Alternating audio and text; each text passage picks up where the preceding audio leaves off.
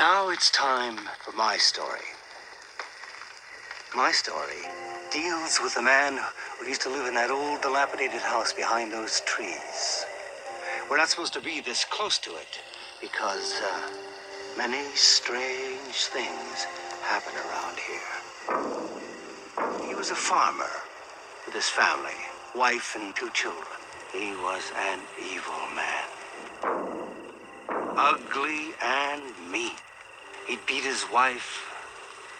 He'd brutally punish his children. He'd drink at the tavern and fight all the time. He once had a piece of his nose bitten off in a brawl and didn't feel a thing. It was a night like tonight. Many, many years ago. Wait a minute. Now that I think about it, it was the same night as tonight. The woods, quiet and dark. The farmer, for no apparent reason, went stark, raving mad. He walked into his bedroom with an axe in his hand and chopped his sleeping wife into little pieces. Then, with his bloodlust awakened, he walked down the hall to his son's room and took an axe to him, and he still wasn't finished. He walked across the hall to his daughter's room, and without so much as a word, he chopped her into little pieces too. Then he calmly walked into the tavern, lifted the bloody axe onto the bar, and ordered himself a beer. Well, it wasn't long before the town found out what happened, and when it did, it was all over for the mad farmer, or so they thought.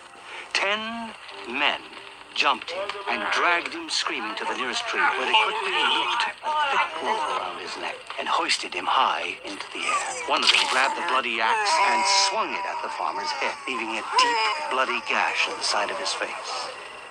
They left him there, hanging for dead. Next morning, when they went to cut him down, he was gone. It was then they noticed the bodies of his wife and children were missing, and their bodies have never been found. Oh, Max, come on. How could their bodies never be found? I mean, where could they be? I don't know, Richie. All I do know is that on certain nights, when the moon is full, he's out there stalking in the woods, searching for people so he can chop their heads off with an axe or hang them from a tree. You trying to be funny or something? What's this farmer's name anyway? Richie, I have a good reason I haven't told you his name. A very good reason. You see, it is said also that if you say his name above a whisper in the woods, he will hear you, because he can be anywhere, anytime. And if he hears you call his name, he'll come for you. And if he comes for you, he'll get you. One by one, you'll start to fall before night's over. I'll get you all. His name is Madman.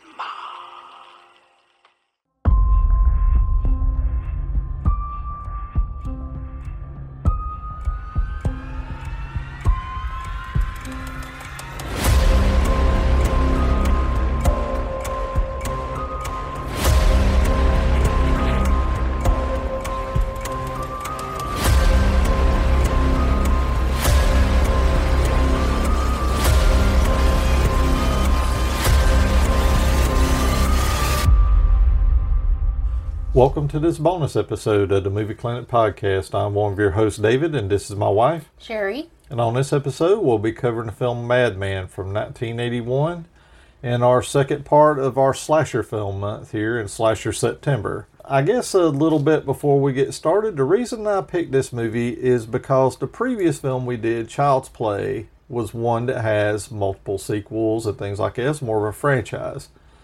And the reason I kind of decided to do this one is because this is a film that I'm surprised didn't have any sequels. This is what we call just a one-off, as far as the slasher film series. And at the end of the podcast, I'll give you 3 other recommendations for other ones that are similar to this. But I guess with that being said, we will go into our histories with the movie, and I will let Sherry jump into hers first. I just watched it for the podcast. You hadn't seen this one at all? Nope. You know, yeah, because I knew you said your older sister liked to watch these kinds of movies. I didn't don't know remember her ever watching this. Never seen this at all. And the first time I watched it, I had a hard time staying awake. Oh, yeah, that was one of them nights where, yeah, you didn't get much sleep the night before and you was trying to watch it. Yeah, I remember that. But so your history is very brief right there. Yours out of the way, I guess I'll jump into mine. This is one I remember watching in the drive-in theater when I was a little kid. I can't remember specifically the time. I do remember it was cold weather out because I remember us being in blankets in the seat. And I was maybe 10 years old, roughly. Maybe 9 or 10 years old. I couldn't tell you what the previous feature was. It was a part of a double feature, and I remember there was one film on before this one, but I can't remember what that one was. But I remember this is the one I wanted to see because I remember the ads in the newspaper for it. I don't know. Naturally, I loved it. It was a horror movie. It was a slasher movie, and I was big into those at the time already due to Friday the 13th and things like that. And this one right here definitely scratched that itch. Over the years, I remember I owned a videotape of this for a long time until the tape snapped, which upset me to no end because it was this nice little clamshell case, you know, with a videotape in it. And I remember watching it one day and then the tape just snapped. No.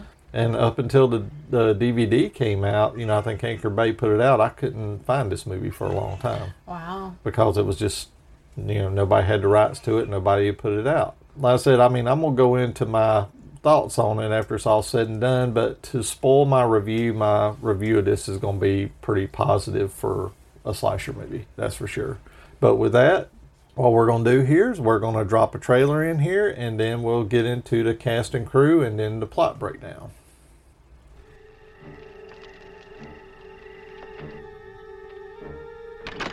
Many strange things happen around here. There is a tale. It was a night like tonight, many years ago. There is a legend. If you say his name above a whisper, he'll get you.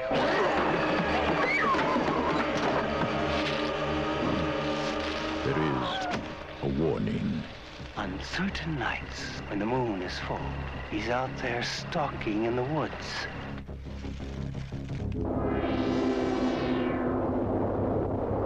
There is a madman. His name is Mars. Madman. Mars. Mars! Madman Mars! Here we are! Come and get us, Madman! Don't you realize you're fooling with things beyond your control?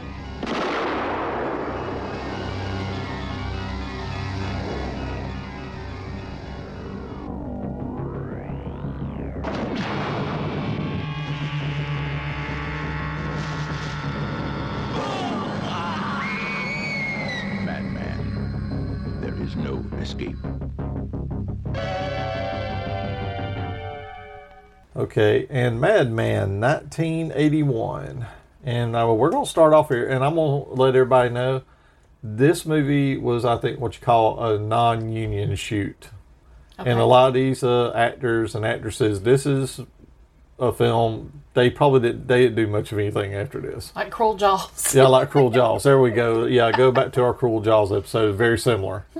So this is what this cast and crew thing is going to be here, because for the most part, it's very little to nothing for most of these people. With that, starting here, we're going to go into director. I think is Joe Giannoni.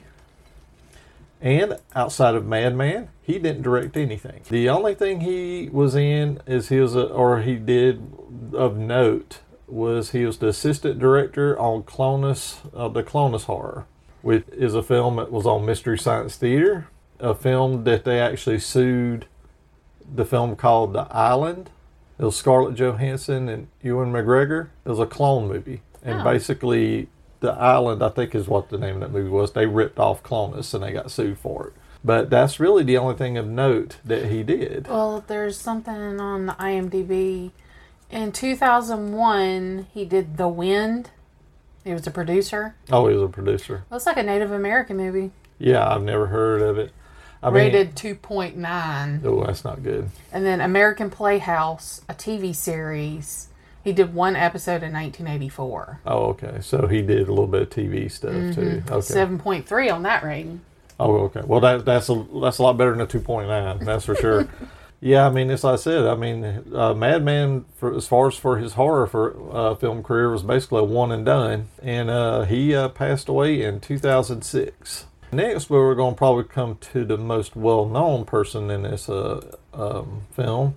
That's Galen Ross, who goes by the name of Alexis Durbin in this film. Due to, I guess, since this is non-union, she had to use a different name. She plays the character of Betsy in this film. Yeah. Outside of this movie, you will know her from Creepshow. Who's she in that? She was Ted Danson's and the Leslie Nielsen one. The woman who was had her head where she drowned. She was her. Oh, okay. Yeah, she was in She that. don't look the same. If you sit there and watch the video where he has Ted Danson watching the video, that's her on the video. And she was in, of course, the most famous film she was in was Dawn of the Dead from George Romero. And she doesn't really act anymore for the most part. She's more of a documentary filmmaker now. And she, these some very prestigious documentaries and stuff like that have won awards. So I guess mainly, the acting thing wasn't for her, so she just kind of moved into that and has apparently carved out a pretty good little career for herself. And next we go to Tony Fish, which I think is another fake name. I can't remember what his real name is. And this is the character of TP in the film. This is it. Outside of a little brief appearance and little documentary, this is all he did. One and done. And he passed away in 2009 at the age of 51. Non-Hodgkin's lymphoma. Lymphoma, yeah. So he passed away very young. Wow. Next, we go to Frederick Newman as Max. One of the villains of the film, which I'll get into here in a little bit. That's the way I kind of look at it. But he has appeared in such films as Prince of Tides, Reversal of Fortune, Working Girl, and Working Girls. And he passed away in 2012. And next we have Harriet Bass, which, like I said, I'm sure many of these names are fake names, and she played Stacy. And the only credit I could find for her is like a short kind of thing called Empty Bed. That was it. And Pushing Hands, 1991. Oh, really? Yeah, I didn't see that one. I was kind of trying to dig up things for some of these online, see if I could dig around and see, but no, not much of anything. And I guess she was another one of them, I guess, like you was talking about Cruel Jaws. They were just some of them that just, it's, one Hey, and you want done. to be in this movie? Cool. Yeah, you want to be in Cruel Jaws? Like, yeah, why not? Which I would have did that too. I was like, yeah, I'll be in Cruel Jaws. Next, we have Seth Jones as Dave, and he's had like little small roles in things like in Big Night and White Hot. Like I said, not much from him either. But I'm a Cheerleader in 1999. I mean, it's just as I said. I mean, just yet another one. Not hardly anything on their credits. And next we go to Jan Claire as Ellie. Yeah, I'll get into her Good later. acting. Yeah, I'll get into her later. She was appeared in such things, I think, like Third Rock from the Sun, Voyager, and King of Queens. So she did a little bit of TV stuff here and there, but not anything really substantial. Then we move into Alex Murphy as Bill. And he just mainly, I think he did one episode of The Equalizer in the 80s, and then just some little short films, and that's pretty much it for him too. And finally, I guess we go to, well, spoiler alert, this is our final girl of the film, Tom Candela as Richie. And he appeared as Sailor Number 2 in Night Shift and a few other little extra credits. How can you be a final girl if you're not a girl? Yeah, because, he's a final girl. He's the only one that survived, technically. I forgot about him when Yeah. I was doing my notes, because I called her the final girl. Yeah. I forgot about him. Yeah, because he's the only one that technically survives, because he's roaming around the woods and he's technically the final girl, I guess you could say. Even though they didn't have that trope, I think, at the time this one was made. Finally, we have Paul Ehlers as Madman Mars. And he's only maybe appeared in a few little short things like Nowhere Mary, Static, and one called Stash. These are just like little short films that were made, various things. Mainly, if you run into him, I think if he's still at the convention circuits and stuff, he's kind of known for making fantasy knives and fantasy swords and things like that you can buy from him and stuff like that. And, Cool. Yeah, and if you get his autograph, hell, you can go buy a sword from him too if you want to. He's 6'5". That's one of the reasons he got the part. The original guy that was playing Madman Mars dropped out. I think Paul Ehlers was one of the people who was hired to do some of this stuff, I guess what you'd say. They had to paint leaves in this movie to make it look like it was summer or some more summer months. For some reason. I'm not really sure why. Didn't they do that in Rad? Yes, I want to say you're correct on that. When the guy for playing Mars dropped out, they noticed Paul Ehlers there, doing some stuff. They said, well, hell, he's a big guy. He's about 6'5" or so. Hell, let's get him to do it. And you look like a madman. So let's get him in there. So I think that was really how he got the part, really. He just was a last minute, drop in for it. But do you have anything else you want to say about anybody in the cast? No. Okay. We can't, Dippy wasn't in it long enough. No, I didn't even put Dippy down. Though Dippy was my favorite character. Dippy had 2 scenes, I think, and that was it, really. I just like saying Dippy. Yeah, I like saying Dippy, but yeah, Dippy was in and out pretty quick in this movie. But I guess with that, we will jump in and we go over our credits. Then we fade into a group that's sitting around a campfire. Well, before that, the title, from the first moment, I was like, this movie's going to be serious with this music. Yeah. And I like the title page with all the red and black. Yeah. That's really cool. Yeah. It's almost like art. Oh, yeah, I like that one too. And then you get like a typed text before you do that. Oh, I forgot to write that down. It says it all started during a campfire in North Sea Cottages, a special retreat for gifted children. And then we move to the scene where it's a group of people sitting around a campfire. And we have our character TP going around singing this song. It's almost like the Madman kind of ballad. Creepy. Well, I was going to actually have you sing that at the end of the episode. So get it together so at the end of the episode you can sing it over us. I wouldn't be scared of the song he was singing. I'd be scared of how weird he is when he's singing this thing. Well, I think that's the whole point of trying to creep people out, kind of set the stage for what we're about to have and with Max here shortly. But the one thing that I found interesting about this is as he's singing, we're getting flash forwards to things that happen later on in the film. Different scenes of different ones. He goes to each person. Yeah. He's just going around the group just singing in their face, being weird. And first of all, I call him toilet paper. Yeah, TP. TP, yeah. And he just, each time he gets next to a person, it shows a scene of them. Like falling or running or whatever it is. Yeah, and I thought that was an interesting choice. I don't know if the director was trying to, like a premonition of their own deaths or something like that. I wasn't really sure. But I'll say that was an interesting choice. Yeah, and he chooses to end his song with scaring a little girl. Yeah, well, that kind of plays into something that happens here in a little bit. But then Max, like I said, he decides, okay, now I'm going to tell you a story about, a farmer around here called Madman Mars. Well, he doesn't say his name at first. Or, yeah, he doesn't say the name. Because there's a reason why you can't. Yeah, there's a reason why you can't. And he talks about how, he was like a mean man. Well, this is what I wrote. A farmer that lived in a house close to the spot they're at. He says they're not supposed to be close to that house. He says many strange things happen around there. And it starts showing a scene of a man's legs moving through a house. Max says this farmer lived in a house with his wife and 2 children. And that this man was mean and ugly. He beat his wife and brutally punished his children. Once he had his nose bitten off in a brawl, and it didn't even affect him. And I think Max says something happened one night and the farmer just went mad. And then he goes into the first room, I think his wife or whatever, and chops her head off with an axe.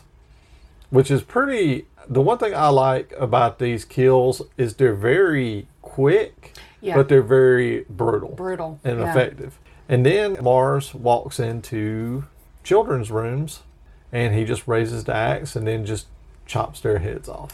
Yeah, and the town found out that he killed his family. Well, yeah, Max says that after he done it, he went back to the local tavern and put his axe on the bar and ordered a beer, you know. And a mob came after him. Yeah, and the mob came after him, and they subdued him, and they hung him up by a rope, and one person implanted an axe into Mars's head. Leaving a bloody gash. Yeah.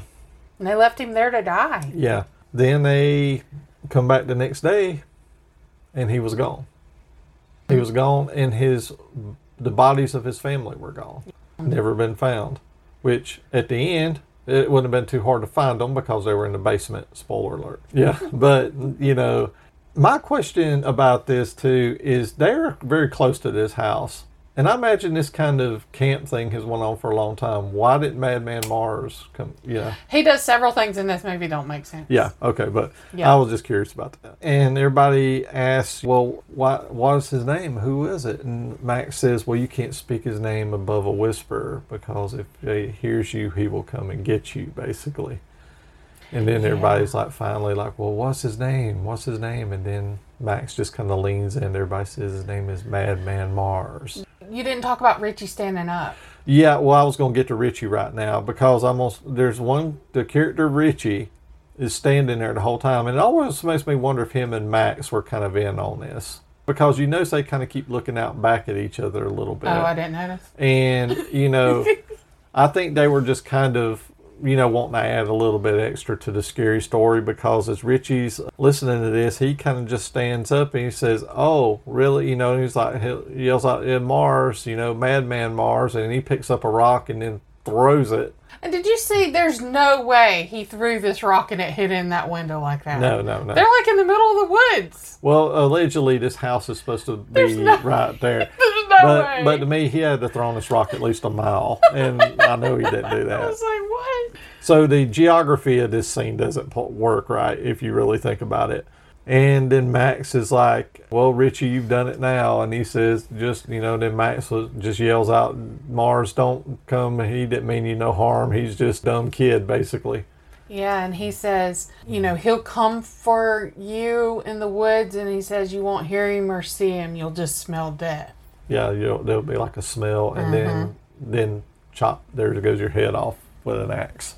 Max then just smiles and says, I hope you enjoyed my story. Yeah, just like a little campfire story, which is really what this movie is, technically. Yes. This movie is just like one of these little campfire stories you tell to people, you know, at a camp late at night. It almost gives me like the feeling of a folklore story. Yeah. Kind of the way it's told. Yeah. And then Max says that this is basically their last weekend there, you know, and everybody be going back home, you know, like before Thanksgiving.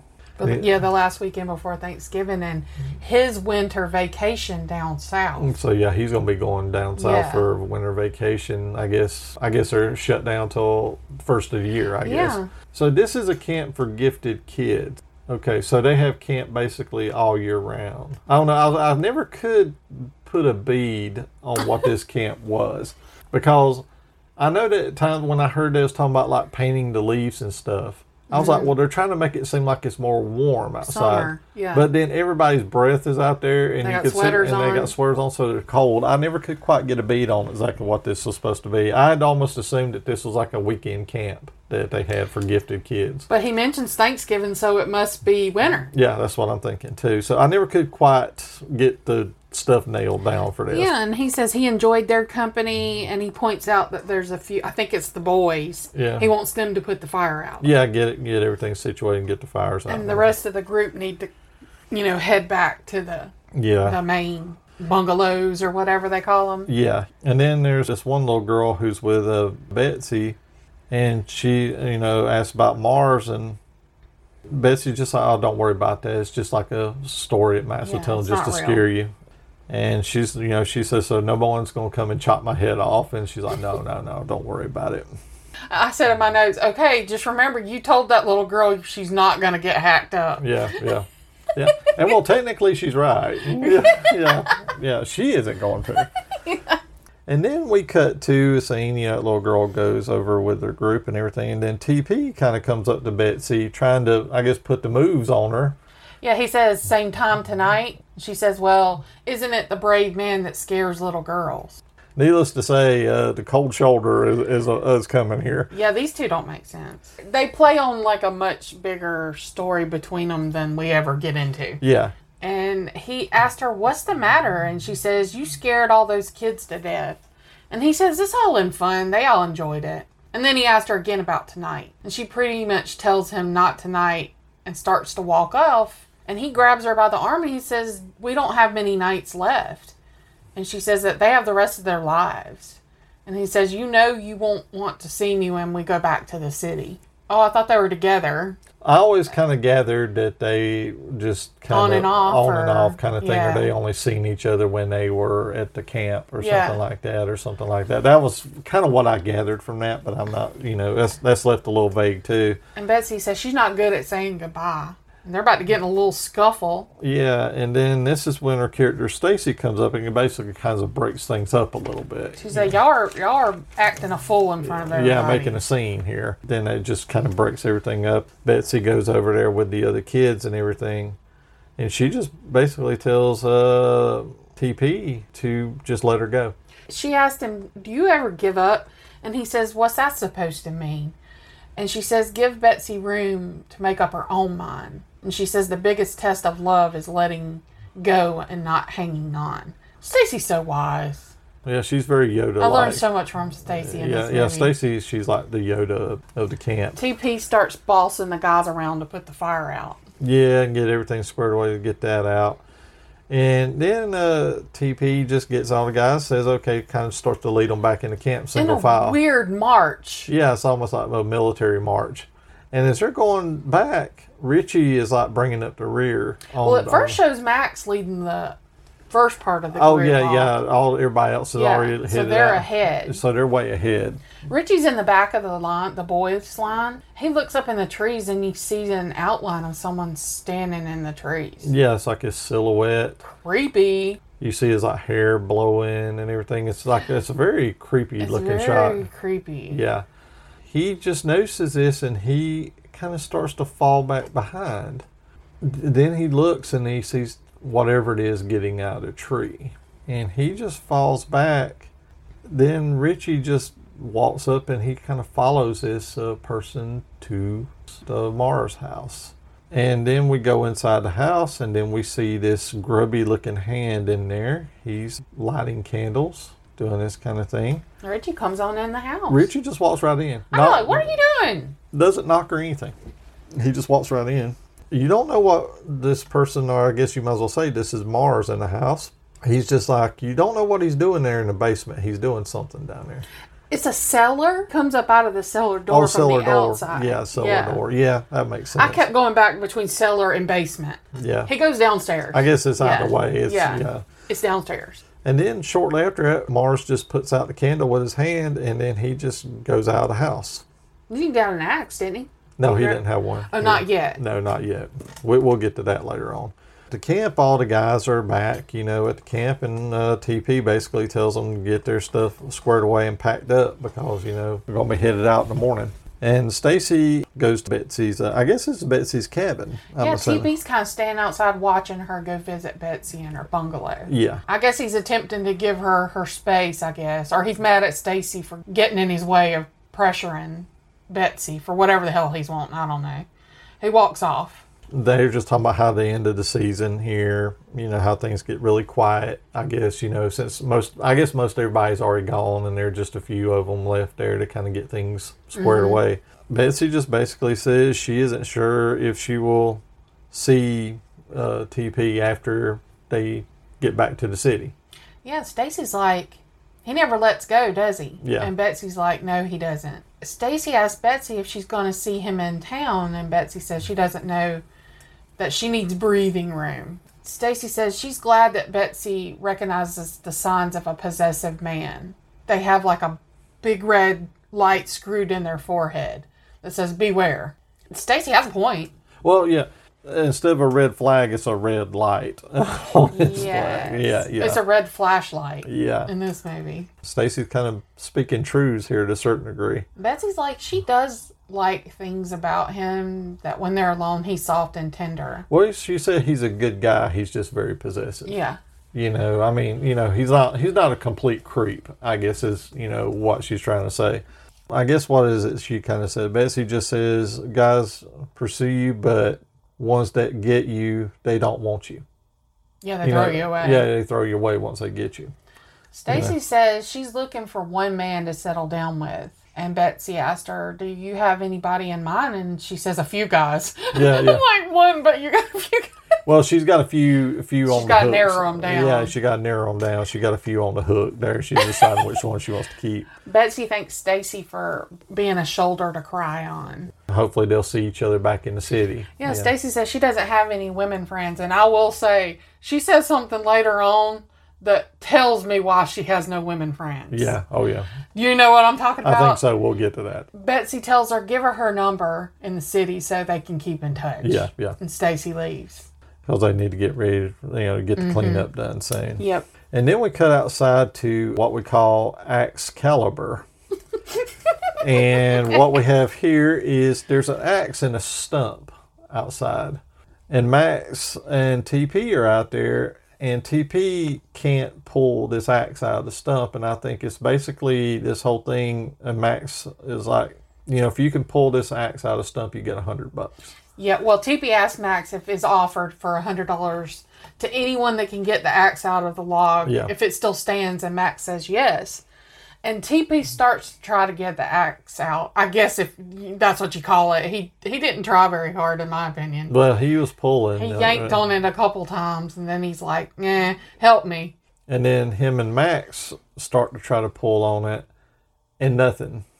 And then I think this is about the point where we see Zippy the cook there. He's just kind of standing there watching them do this. But before that, you get an explanation of why TP is the way he is. Oh, yeah. Well, you get it right here after he talks about he doesn't like losing. Well, it's after they give up. Yeah. Because him and Max just can't get it out. Max, just says, oh, it's just a hopeless, it's another day.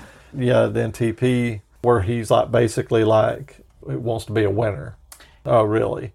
He says something that's like, play hard to win. He says, Max says, play the game with a fair heart and you'll always be able to look yourself in the face. Yes. They continue to try to get this axe out, which Dippy never comes over and helps them. No, Dippy's he's drunk. Dippy's standing there with a bottle of Jack Daniels just watching them, basically. And then I don't really think TP's listening to Max. He's No. just kind of like, I've got to get this axe out because I can't lose, kind of. And then I think Max says, if you play too hard, you might not like who you become. There you go. Yeah, I was having Sabrina issue notes yet again, so some of my notes got a little sketchy here. TP says, what you become is a winner. Yeah. So he's already getting on my nerves. So TP's one of these guys who's got to be perfect at everything and a winner at everything. He's like missing the whole point of the conversation. Then we see Stacy is out there. I guess she's got like a flute that she's playing. Before that, she comes out and wakes Dippy up. Well, that's what I had after that, because she's playing a flute, and then Zippy's there sleeping with an empty bottle of Jack Daniels on him, and she kind of leans down to him and kind of wakes him up. Till way further down. Oh, okay. Now, let me ask you a thing. Because of my accident with Nightbreed, there was 2 discs in this thing. Yeah. I watched the second side. Is that wrong? Did I do it again? I don't think so. Not that I'm Is the aware other of. one like the special features and all? That I'm not sure. I think you watched the right one. No, what did you have after the thing with TP and everything? What did you have before that with the Where flute? Dippy goes back inside and he's opening a door and it's like really dark in there. Yeah. And he turns the light on and Madman's there and kills him. Slashes him on the neck. Well, the strange thing about that is how would he be killed and then sleeping in the chair when Stacy comes up there with a bottle of Jack Daniels? No, that was after that.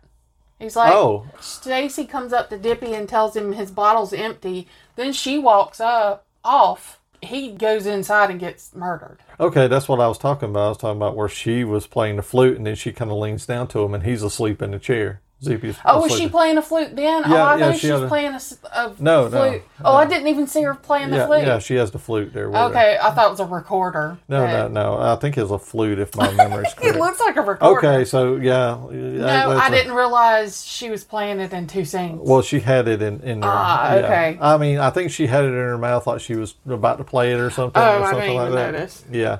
And yeah, like I said, he's there with a bottle of Jack Daniels, Okay. empty bottle. Like you were saying, he wakes up and then he's headed back to the kitchen and he goes, I guess where it's like the pantry, I guess, maybe in there, Yeah. or he opens the door up. And then we see a scruffy looking man. This is Mars, and he just takes his hand and just slashes Zippy right in the neck, opening his neck up and just kills him right there. It's pretty gross. Yeah, I will say this: the effects when you see them in this movie are pretty decent. They're for quick. Yeah. But they look nasty. Well, I think that's the key thing is Yeah. they didn't linger on them for too long, because if you linger on stuff like that too long, you sit there and say, "Oh, that looks kind of fake," but they do it just long enough.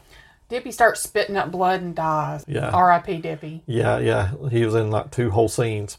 Dippy was in and out. And it shows Madman dragging Dippy's body away. Are we going to already call him Madman? Yeah, I call him Okay. Madman Mars because that's who I just called feel him Madman. Yeah, you can call him Madman or Madman Mars. But then we have one of the boys that's in the cabins, and I guess he's on the lookout for Richie. And then he tells one of his other friends up there, says, go and make the bed up so it looks like, Richie's in there. So they're going to do like a head count or Yeah, something, yeah. and they don't want them to see he's not there. Yeah, and Trying the to boy buy him says, some time. Richie's out there. He should be okay. He knows Yeah. his way around.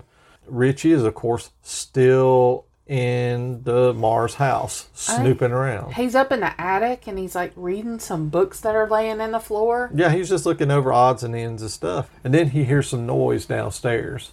Apparently, this is Mars' back. And he's down there in the cellar. He's lighting up candles again. He likes candles. Yeah. What scent do you think they are? What scent do I think they are? Vanilla. Probably human flesh. Yeah. That's what I'm thinking. I think they smell like rotten corpses. Yeah. Well, that's what I'm thinking, because, it goes with the motif of what you're going to see down there later on. Yeah. And he don't care about smell, because they said you can smell death when he's nearby? Well, that's what I was thinking. He's tired of smelling that. He wanted to smell vanilla. I don't think so, because you get used to your own aroma after You're a not little giving bit. Madman a chance. He No. could like vanilla. No, he don't like vanilla. He's too grumpy to like vanilla. He's very angry. I mean, you gotta be angry to chop your kids up with an axe. Yeah. I imagine my family wanted to chop me up with an axe a number of times when I was a kid, so I can understand where he's coming from. But I think this is the point where Richie starts to head downstairs. And then we see Mars, I guess he's dragging Dippy's body in there. He always takes him down in the basement or the cellar. Yeah, I mean, you might as well say it's probably one Yeah. or the other. This is the first time you notice, apparently Madman is from the Shire, because he has like hobbit feet. Yeah, he's got these big hairy feet. Where did he, like when the original scene, he had big boots on. Yeah. Where did his boots go? I don't know, maybe he just wore off of him over the time and he don't have any more shoes, so he just runs around in the woods without shoes on, so he's got his big hobbit feet. That's just one of the things that I thought was interesting about this movie. It's almost like he's become like a feral kind of animal in a way. Because there's really no time frame that you hear between when he killed his family and when this movie starts. You don't know if it's been 5 years, 10 years, 20 years. You just don't really know. Well, I do know when the mob was putting the rope around his neck, he had short black hair. So now he's gray-headed. Yeah. I mean, it could have been a number of years. Yeah. I mean, you just don't really know. They're never specific about that. Mars is down there, and just before he leaves, he grabs a rope with a noose, and he puts out the candle, and he goes out. Richie is standing there in the window, and he looks out, and he sees Mars sprinting across the front of the house. Which, these scenes creep me out. Yeah. Because of the way our Yeah. woods look. Like, I will not be going to the car at dark. Madman Mars might be Yeah. running around out there. Yeah. I'm sure you'll be fine. You could probably beat him up. I ain't too worried about that. No, I asked him, does he like vanilla? No, and he does not, because then he'll chop your head off with an axe for even asking. You know. This movie, you could tell this was all night shoots for this movie. This isn't like Beast Must Die, where it was like day for night kind of thing. This was shot at night. This is a very bright movie for being shot at night. It is like the moon is like everywhere shining really bright. Yeah, I mean, that's the only thing you could make out, because even the light's got this blue tint to it. But I think they're getting at something that Max said in the story, that he comes out in a full moon. I guess so, maybe that's it. So they're trying to make that connection that the moon is out. After Richie sees him leave, then Richie, I guess he heads out of the house too, maybe to try to follow Mars. I'll make a comment about Richie later. Yeah. Richie is, like I say, he's our final girl in this movie. Yeah. And it amazes me the luck that this boy has. Yeah, that's all I was going to make a point of. Anyway, then we cut back to camp, and we're, I guess, in the main area. I guess the kitchen area or whatever, the main dining area, whatever. Like the community hall that everybody would come to eat. Max is there with our group of soon-to-be victims. And Max just kind of sits down as well and thanks them for their work there that they've done and all. You know, he just, I guess, give them the last little pep talk before they close everything down. He says he would like to thank them for what they've contributed to the growth of the children there, just by their presence. Yeah. And then Betsy just kind of talks to him about the stories that, he was telling. And, that Max was telling by the fire, how it's like scaring the children and stuff like that. And Max, Max seems to be understanding of this. He says, maybe you're right. No, he goes, I never thought of that. Yeah. I was thinking, you just told a story about a man hacking his family up. Why would that not scare kids? Well, yeah, but like I said, at the same time, he wasn't thinking about that because, you just tell these kind of campfire stories. And I guess maybe he wasn't thinking about these smaller kids. Because when I was a little kid, when we used to do campfires, you would tell these kinds of stories like Bloody Mary and stuff Golden like arm or golden something. Yeah, so, I mean, to me, when you're that, you don't think about that. And I can kind of understand where he's coming from on this. He says next year he'll just scare the hell out of the older kids. Yeah, he said next year we'll just take the older kids out and leave the younger ones Okay, good out. plan, Max. Yeah, so there you go. I mean, kind of make it a little more age appropriate. He says he's going into town to pick up some shutters Yeah. and to play cards. He asks if anybody needs anything, and Stacy says, yeah, but you're not going to find it in town. Yeah. And a man named Dave pats her on the arm and says, down, girl. Yeah. And you know what? That purple sweater with a plaid shirt under it, he's a player. You just know from first sight. Well, in the early 80s, that was player wear. Yeah. Like I said, he says, like you were saying, I'll be back later after I'm done playing cards and stuff like that. And then he says, oh, by the way, that beer in the fridge is against regulations and everything. And I guess, since there's kids around there, you're not supposed to have them on the premises. But he says, despite all that, save one for me. Max is just too cool for school. Yeah. Then Max exits stage right.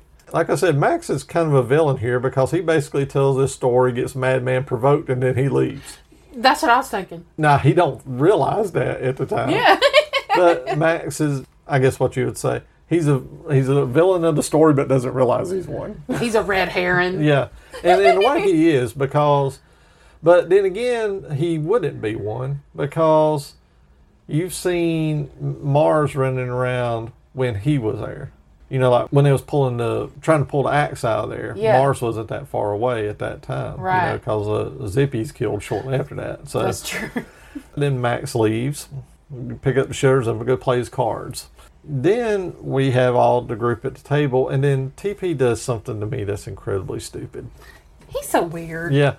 He stands up and he does this big apology thing to Betsy and everything about making a scene. Of subjecting them to his petty and selfish attitude. Yes. Which I think he should have just not said anything and let her be. Yeah, I mean, to me, I think that would have been best, just to kind of let things simmer down. I can't tell if this was genuine or not. He does his toast and everything and stuff like that, trying to smooth things over. And judging by the next scene, I think the smoothing over works here. He says, I propose a toast to friends and friendship, to love and lovers. But may they all have more than they need. We move to a very interesting scene. Yeah, well, most probably the most infamous scene in this movie. Every time I've talked to people on Facebook or in Facebook groups, when they're talking about this movie, this scene comes up all the time. What you have here is you have the famous hot tub scene where they're getting undressed. Betsy and TP are getting undressed. He has a TP on his belt buckle. Yeah, so he's so in love with himself. He's got his name thing engraved into his belt buckle. This scene brings all the sex appeal with them kind of taking each piece of their clothes off one by one. And this smooth, I'm using smooth in air quotes, smooth kind of Johnny Mathis kind of generic music, which I think the actor named played TP is the one that's singing this song. Oh, is he? Yeah. It's trying to have a smooth kind of Johnny Mathis kind of voice to it, but it didn't quite pan out. But yeah, I think from what I understand, it's him actually singing the song. They get into the hot tub. We get a titty shot from her and a bare butt shot from him. Yeah, a brief butt shot there and a brief boob shot. And then they're like in the hot tub, like swirling around each other like they're on a tilt-a-whirl. I know, they're just going in a circle. Yeah. And just staring and grinning at each other. It's very odd. Yeah, I mean, it's just very strange. It's like you're on a tilt-a-whirl swirling around. You can look at it like that, or you can almost look at it like it's two boxers about to start sparring. Because, how boxers will get in the ring and circle each other and start punching. That's what this kind of reminded me of. And I'm just like, this is such an odd scene. And this goes on forever. Yeah, I don't think she blinks in this whole scene. She's just staring at him weirdly, and he's just grinning. Yeah, I mean, it's It's weird. And then they start doing a circle inside of a circle. Yeah, because, they're, like I said, it's like a tilt-a-whirl And they hold their hand up on the top of the thing and just kind of drag their hand with them as they go in a circle. It's weird. And this goes on for a very long time. I mean, that wastes so much time circling that they could have been getting down. Yeah, that's not what happens here. And then, of course, about that time, we're outside of this place, and there's like we have stalker cam. Like a point of view of somebody watching them through the window. Yeah, and then this person's making their way to the window, and then about that time, you see TP and Betsy come up out of the water.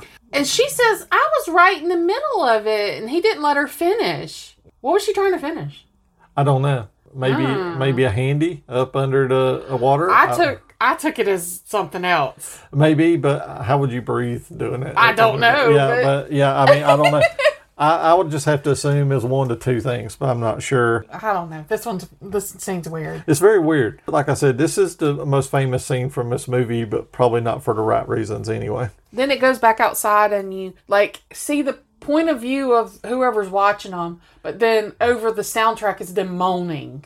Yeah. Did you hear that? Yeah. And they're moaning, but when it goes back to show them, they're just kind of bobbing in the water kissing. Like, what are you doing all that for? Well, yeah, I don't know. I mean, this is like an odd scene. This is just an odd scene all the way around. And apparently, then we see a brief shot of Mars looking into the window. He's got his eye full, and then he's like, and then he just walks off. He's like, they were swirling too long. I ain't interested in watching making this. Me dizzy. Yeah, making me dizzy. Or like, what's all that swirling in the hot tub? I mean, to give this scene some credit, I would love to have this hot tub. Oh, it's a nice hot tub. And it's inside. It's inside, and also, this is like a camp for gifted kids, and they got that kind of hot tub there. Even though I don't personally think these kids are special needs or gifted. I don't know what they mean by gifted. I don't know. You could, I ain't going to be mean, but you could read it either way, I guess.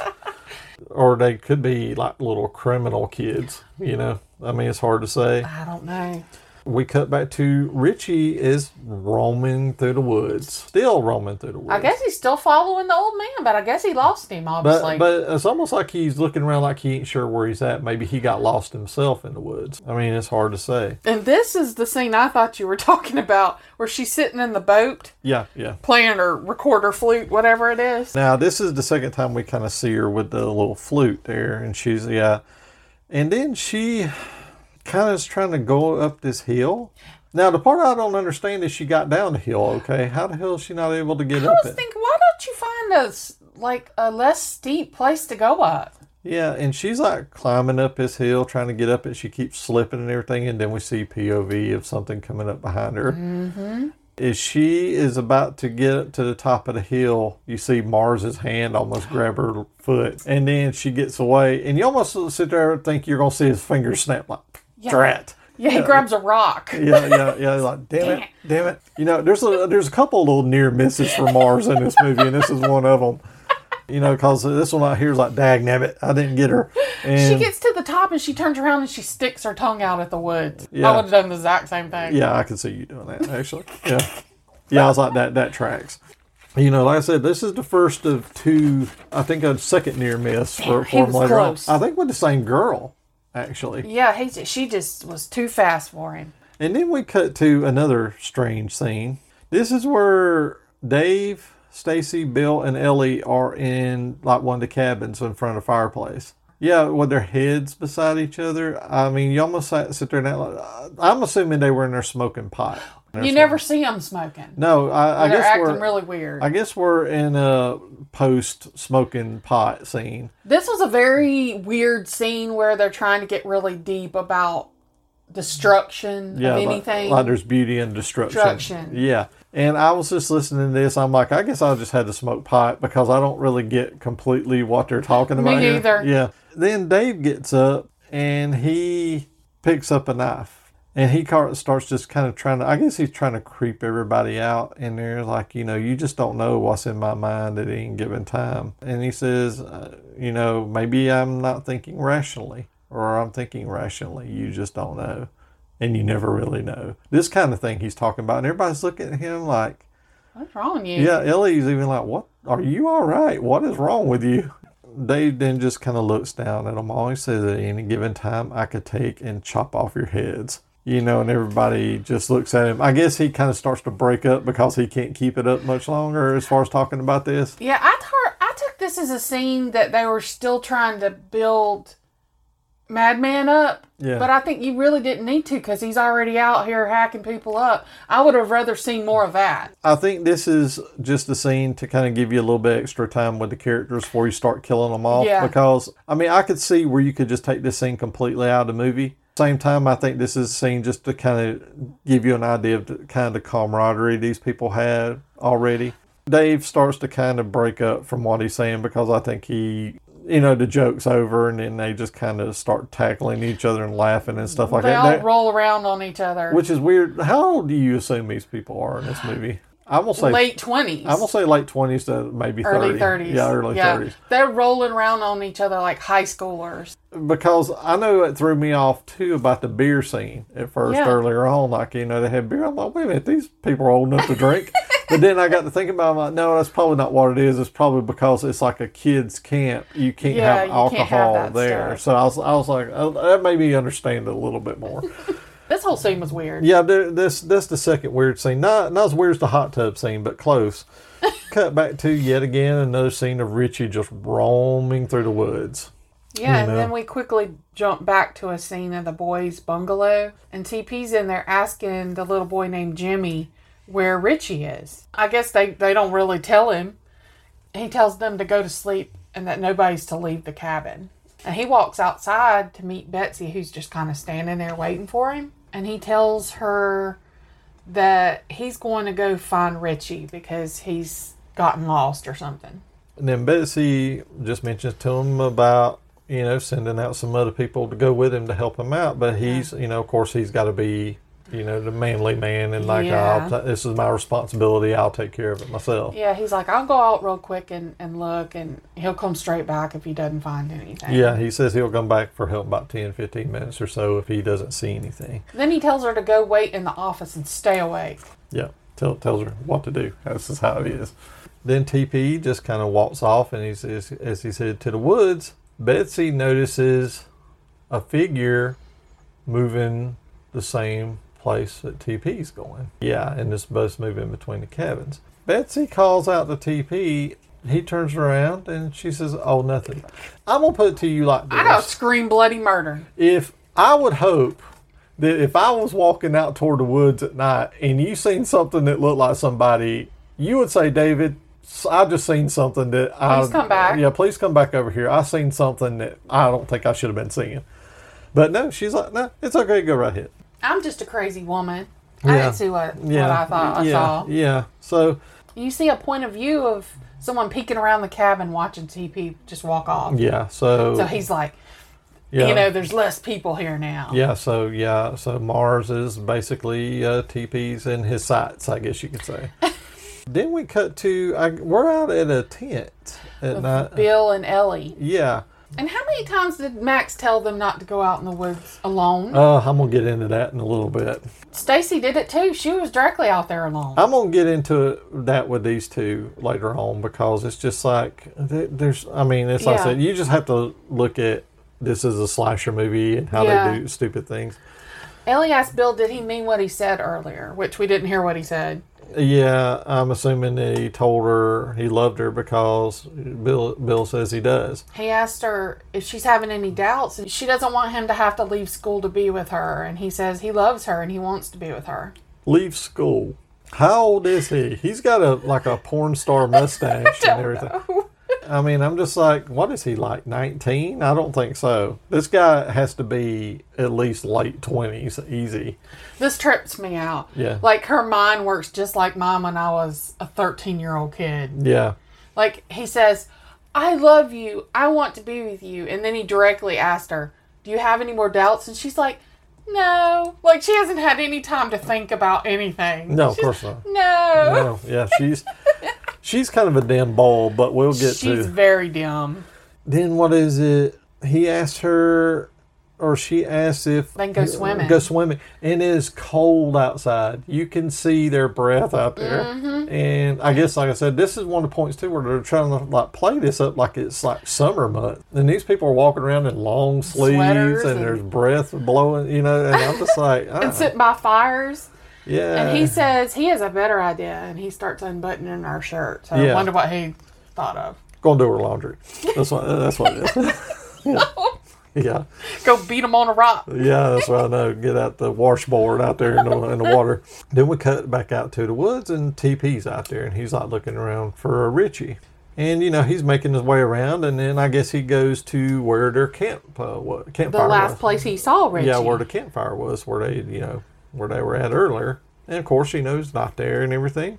Then, scanning around with a flashlight, and he scans by some brush, and he thinks he sees a face in there, which he did see a face in there. And then he goes, is that you, Richie? He walks around over there, and nothing. But he keeps hearing movement around him. Yeah, he's like, I know that's you, Richie. Come out. Trying to investigate this movement around him, but he can't tell where it's coming from. And then he knows he starts to smell something. He gets an expression on his face. Like he smells something. Something bad. And about that time, we see a noose thrown around his neck. And he is dragged around through the woods by this noose. And then the rope is wrapped around a tree or a branch or the top of a tree. And then TP is pulled up to the top because you see this rope is pulled so forcefully and so tightly it starts burning into the tree itself. It's like he's using the tree as like a pulley system. Yeah. And you can see it like burning into the tree. And it's pulling TP up, and he is like hanging. He's doing his best to fight it and everything. Then he does. I'm going to give TP credit here. He does a smart thing. Most people would be panicking, trying to put the thing up under their neck. No, he looks up. He grabs the branch above him, pulls himself up to take the pressure off of his neck. Hanging. Now, that's a smart play. I will say that's a very smart play. Like even in the old westerns or something like that. There's an old Clint Eastwood western called Hang 'em High. Like he gets hung like that. But, you don't sit there and think, like, instead of sitting there grabbing the thing around your neck, you look up there, pull that up. It's going to take your body isn't going to have the pressure to hang you. So like I said, that's a smart move. And you see Madman's kind of walking closer to him. Yeah, with his hobbit feet. Yes. And then TP is kind of, still, because he's up there, he's fine. And then you see Mars's hand reach up and grab the TP belt buckle, and TP looks down and starts to almost like moan or scream. And then Mars grabs him and just yanks him down and breaks his neck. Oh, this scene is creepy. Yeah. His eyes automatically go white. Yeah. Like they rolled in the back of his head. And his face starts to turn purple and everything. Yeah. Now, I think something I remember hearing the actor here that played TP, he wanted it to look as real as possible without killing himself. So he actually had the air cut from him for a little, as much as he could, so it looked more authentic. I mean, I will say this.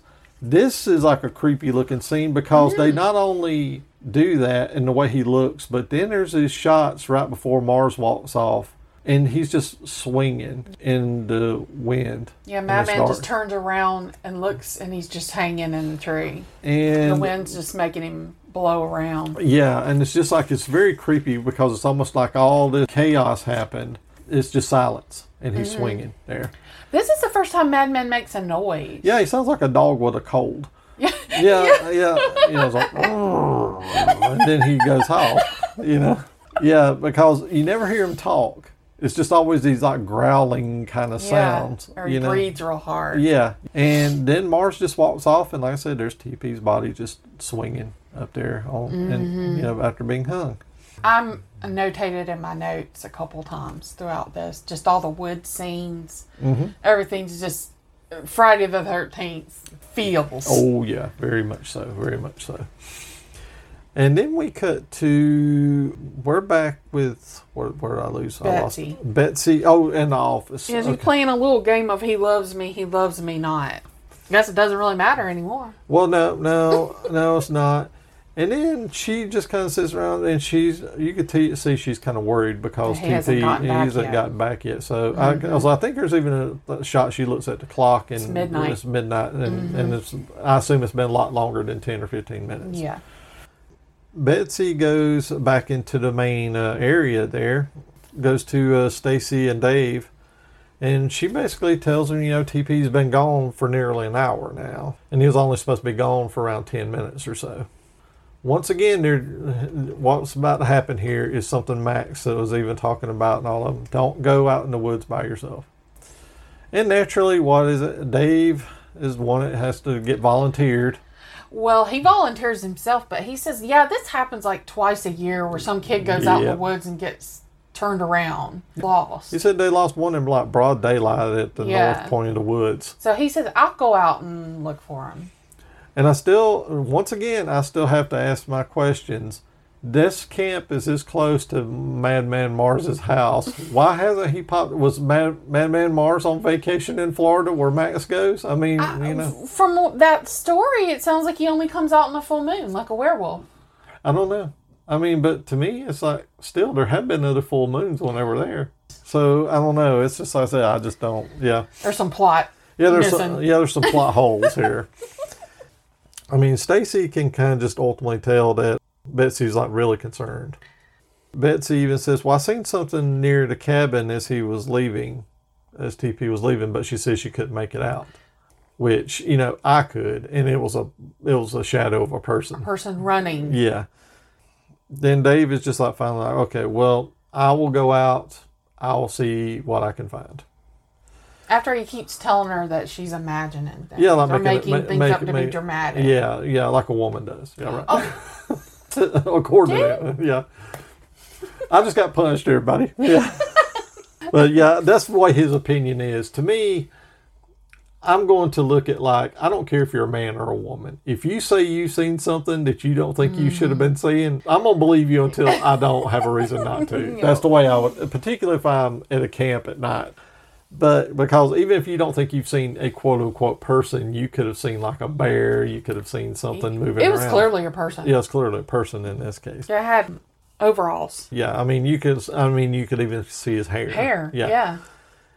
And Dave just, of course she says she isn't making up stories and everything. Dave's like, all right. She said, I'll go out and find him. And basically, I'll find him quick as possible and be back in no time.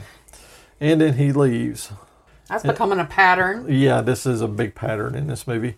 Then Betsy's just sitting there talking to Stacy, I'm sure I've seen something. Dave kind of stops right outside and he's just like getting his lantern and everything. He leaves, and then just after him, Madman comes and he grabs that axe. Yeah, he stops at Excalibur at the stump. And then you hear, you see him put his paws around this axe handle, and you hear him go, and then the axe is just broken right out of the stump. See, I could play Madman Mars because I could do the growling and everything. If there's a sequel, I'm here. And of course, he pulls it out, and the stump breaks, and then now he's got his axe. Why he didn't have an axe at his house, I don't know. But that's another story for another day. Was he the one that put that axe in there? I don't know. They never said. In that like Thor, like only Thor can grab the hammer out of the place. Or like I said, Excalibur, where King Arthur can only pull the sword out of the stone. Nobody else could pull it. Right. Yeah, that's what. So this is Madman Mars' axe. Yeah, that's right. Exactly. So, of course, he's the chosen one. He can pull the axe out. We cut to, of course, Mars starts to follow Dave into the woods. And once again, Dave is, he's following the same pattern that TP does. Just walking around yelling for him. And walking around yelling for him in the woods. And then he, of course, makes his way to the camp area. Nothing there. Mm-hmm. Same thing as TP. And then he's like flashing a light. He turns off his flashlight because he notices something. And then he looks and notices a light coming from the bushes. And he's like, okay, that's odd. As he walks away, you see an axe hovering over behind him like his head was about to get lopped off right there. I mean, Madman's, his, what do you call it? Yeah. Delivery sometimes isn't. Yeah, he's not quick on the draw. Yeah. As Dave's walking away, like I said, you see that axe behind him. It's like, dagnabbit, didn't get him again. And he walks over to this brush and he sees a flashlight laying there that's lit. It's lit. It's on. And apparently, I said this was TP's. And then he just looks around and he starts calling out for TP and calling out for Richie, and of course nothing. And then he starts to hear sounds like trees popping, trees cracking. Well, it sounds like something swinging. Yeah, that's what I know. Yeah, well, it's like I said, but popping. It's like maybe it's the rope. The rope and the branch he's hanging on is like popping in the tree. We know that, but he doesn't. Yeah, and he's looking around. And he hears the noise, but he can't tell where the noise is coming from. And of course, he goes towards it. Not away from it, like I would be. And he just kind of keeps walking, and then he is kind of backing around, looking around, and then we see legs hanging, and he walks into them, and it's like TP. He looks up, and there's TP hanging there, and TP's body falls from the tree. Falls or was let go. I think Mars cut the rope and it fell on him. He, of course, Dave sees TP's dead and he freaks out and he just gets up and bolts off. Yeah, he hides next to a tree and he pulls his knife out. Yeah, he pulls a lock blade knife out. And he's sitting there, he's looking around, and of course he sees nothing. And then about that time, you see an axe nearly hit Dave in the head. Yeah, it hits the tree. Now, that's one thing I could say about this movie, too. It's not like Madman Mars. If he's going after you, he doesn't actually get you right away. Yeah, because Jason always just nailed you. Yeah. It's like Mars is a little bit more of He's a little clumsy at times. Well, he's a little clumsy, and it's almost like, it almost makes him a little bit more, I don't know if I want to say human is the right word. But it's like, he's a little bit more of like, I ain't going to get you right here, but I will get you. Yeah, this makes him relatable because I don't know how many times I've tried to knock people out and they got out just in time. You do that to me all the time. Yeah. Yeah. But, and Dave is trying to make his way, backing away and trying to get away, and this axe keeps coming down. It nearly gets him in the head again. Keeps backing away, and he finally kind of goes over to where this tree is falling. And he just falls back and he's laying with his face up. And then Mars just jumps up with the axe up over his head, and he just comes down, and that's it. Yeah, the scene ends with that. Yeah, the scene ends. Like, so maybe R.I.P. to Dave. Yeah, maybe you feel safe to say Dave has lost his head. I mean, he was bobbing and weaving and missing him, so we don't know. Judging by that, I think 3 strikes and you're out, basically, is what that really boils down to. He dodged him a couple times. Yeah, Madman's like, you ain't getting away now. Yeah, but that 3rd strike and you're out. And I think that's what happened here.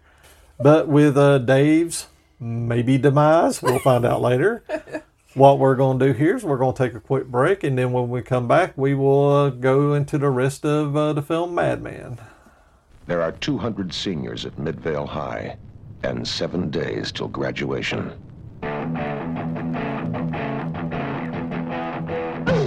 The class of '81 is going out in style, and they're having the time of their life. It's been a great year for Midvale High. The track team finished first in the state. Then again, Midvale always produces winners.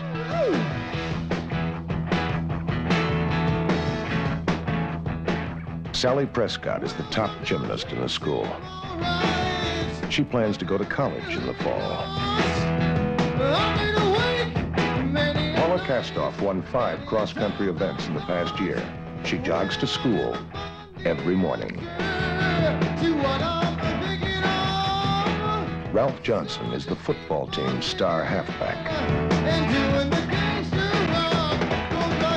Pete McFarland set the state record in the pole vault.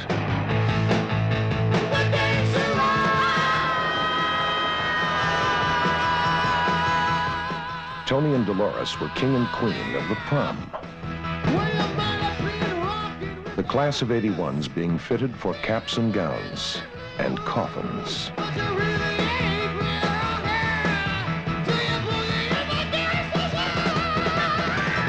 There's 200 seniors at Midvale High and 7 days till graduation. Too bad there'll be no one to celebrate with.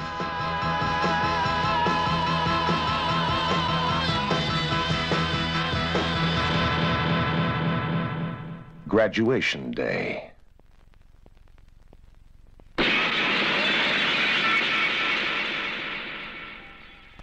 And we are back. We come back in on Stacy's by the fireplace with Betsy, and they're sitting there. I guess they're still waiting around for Dave to come back. And Stacy just mentions Betsy like, well, maybe we should just go to the office and wait for him there. And it shows a quick scene of the boys in the bungalow, and I Yep. think the boy named Tommy, Yeah. he's looking out the window, and he says, well, he sees like Madman Mars's shadow going past his window. So I guess they're still waiting for Richie to get back. These boys are pretty calm for Yeah. something like this. I don't think they really know what's going on. No, I don't either. Did what TP said, go to sleep and stay in there. Yep, that's it. They have no idea anything's going on. Stacy and Betsy get back to the office. You know, Stacy's just pretty much like, okay, she's going to go out looking now. And she grabs some keys off of one of the racks in there. And she says she's going to go get Bill and Ellie to help. Yeah, and Betsy's like, maybe they should stay there. This is when she says something that I know why she doesn't have girl friends. Oh, She goes, that's the difference between you and me. You're content to just stay behind. oh yeah. Caddy women. Yes. Yeah. Like a saucer of milk for you there, Stacy, you know? Betsy just keeps telling no, it's not a good idea. You know, but of course Stacy's going to go do it. Going anyway. Yeah. And then we cut to Bill and Ellie are in the tent. Still. Yeah, making out still. And then Stacy pops her head in and says she needs help, because she tells them basically like Richie, Dave, and TP are missing. Everybody, basically. Yeah, basically, yeah. A good part of people are missing. She just tells Bill and Ellie basically there's no rush here, but we need your help and we need you out here in a hurry. Because, it seems like maybe a little bit concerned because all 3 of them have just dropped off and they can't find them. I think that part was funny. She goes, don't rush, but, hurry. Yeah, there you go. Yeah, that's the way she puts it. That's right. Yeah. No rush, but hurry. She's like, quickie. Yeah. There you go. Yeah, there you go. Stacy is kind of walking on the grounds, and as she's walking around, she's fumbling with the keys and everything, and we see between the cabins, there's Mars is there, like in the shadows, and he's kind of following her, kind of going in between the cabins. I guess she's fumbling around, she's got the keys, and then she goes to this old yellow kind of pickup truck. She gets in, tries to start it up. It don't want to start up. And then she gets out. I think she grabs like a screwdriver or something and gets out. which is very strange to me. They have his pickup that ain't worth a shit, that don't want to run, but then they got a hot tub at the damn place. So apparently they can afford a hot tub, but they can't afford a running truck. She gets out and fumbles with this, whatever she does. She just fumbles around with something in there, and then she gets back in there, cranks it up. But as she's doing this and she's in there, you see Mars coming up to the door. He's always lurking. Yeah, and then about the time the truck heads off, his hand is like right there on the handle, and the thing goes off, and you're whoa again. And I'm just like, this is once again where he's just like, damn it, you know, like snap his fingers again, like damn it, and he misses again. Yeah, he hasn't quite got the serial killer thing down to science yet, not like Jason Voorhees. It just takes him a while to get him. Yeah, I mean, it takes him a little bit, but he gets there eventually. He's old. Well, yeah, I mean, like I said, you don't really know how old he is, but you got to imagine he's got arthritis in his hands, probably. Well, I don't know. He holds that axe pretty well. That's true. And here's what's weird to me. How far does Stacy go in this truck? It's like she just drove up the road. Yeah, it's almost like she just drove to the end of the driveway, a long driveway, and then she just stops and gets out. And she gets out to investigate. I'm like, couldn't you just walk? You know, I guess not. Yeah, she just gets out of the truck and starts her investigation into this, which went well for the other two, so I'm sure it'll go well for her too. And then we cut back to the office, and Ellie is in the office talking to Betsy. Yeah, Ellie and Bill. Yeah, Ellie and Bill, that's right. She's talking about how she wishes Max would hurry up and get back. You know, like, I don't know what he's going to do, but, you know. It's like, well, we're going to do what Max wants to do and go out, you know, like we were searching for a lost kid. Yeah, and he says, I'm gonna go try to catch up with Stacy. And he asked Ellie, you know, is she coming with him? And she says, the more the merrier, kind of like, you know, the more people we have out there, the better. And then Betsy says, well, you know, she's basically going to stay there because there's still kids there to look out for. She's technically the only adult left, you know, there now. So I guess by default, she's going to have to stay there with the kids. And Bill and Ellie leave. And then we cut back to the woods, and Stacy is making her way through the woods. You know, she's got her flashlight doing like the others, you know, roaming around. As she walks by a tree, you see Mars's hand on the tree. You know, she don't see it, but we do. And she's looking around, and then once again, she notices a light, kind of like Dave does. Yes, exact same scenario. Yeah, and she walks over, and it's a lantern. This is the lantern that Dave had. And it's still burning pretty good. And once again, she's the same way. It's like, well, this is odd. You know, she kind of starts looking around again. And doesn't see anything until she moves her flashlight over and she notices legs laying around a tree. Yeah, dangling over like a fallen tree. And she walks over there and pulls, and she looks, and she's like, oh, it must be Dave. What's, you know, like he must be hurt or something. Yeah, she's like, are you okay? If somebody's hurt, do you go grab them by their shirt or their lapels of their shirt and yank them up? Well, she does this. And she grabs him up, and Dave has no head. Yeah, and she naturally screams and drops the body. And then as the body falls down, you see Dave's head there is laying right there beside it. So, yeah, he has been decapitated. And as Stacy's taking off running, you notice that Dave's body is moving like it's being dragged off. Stacy is running, and she makes her way back to the truck. Well, before that, she falls down in the woods on her face, and you remember that scene that flashed at the beginning. That's right. That was at the beginning. That was her scene. So you know that you saw their death. Yeah, or leading up to their death. After this, then she makes her way back up to the road and to get into the truck. She gets in. Naturally, the truck does not start again. And she gets out. She pops the hood on the truck, and then she gets down in there. As she lifts that hood on the truck, you notice behind the truck, Madman Mars is back there because you see him in the back glass. His little head pops up. Yeah, so he's behind this truck. And she gets up under there. She starts fiddling around with whatever she's doing to fix this truck. Then we see a point of view of Mars is on top of the truck. as she's up under there. And just as she is about to pull her head out from the truck, he jumps on the hood of the truck and it just cuts her head right off. Because you see her body just fall down, and then you see her head, her headless body just fall. Yeah, this is the first scene I noticed the very similar music to Friday the 13th going, ah, ah. Yeah. Their version. And my question is Mars is a pretty big guy. Wouldn't you have noticed like the truck moving? Shaking? Yeah, shaking if somebody was just getting up on there. Quiet and stealthy. Yeah, he's very stealthy for somebody so big. Well, he has hobbit feet. Yeah, so. he has hobbit feet, and he's pretty spry too. Yeah, because I would think if somebody was getting on top of a truck that big, you'd be like, what the hell is making this truck shake? But she apparently doesn't. Yeah, like I said, and she's decapitated, so now Stacy is effectively out of the picture now. R.I.P. Yep, she is done. And then we cut to Bill and Ellie. They are in the woods doing their search. Now they're in the woods, calling for Stacy, calling for all of them. Then these two are so dumb.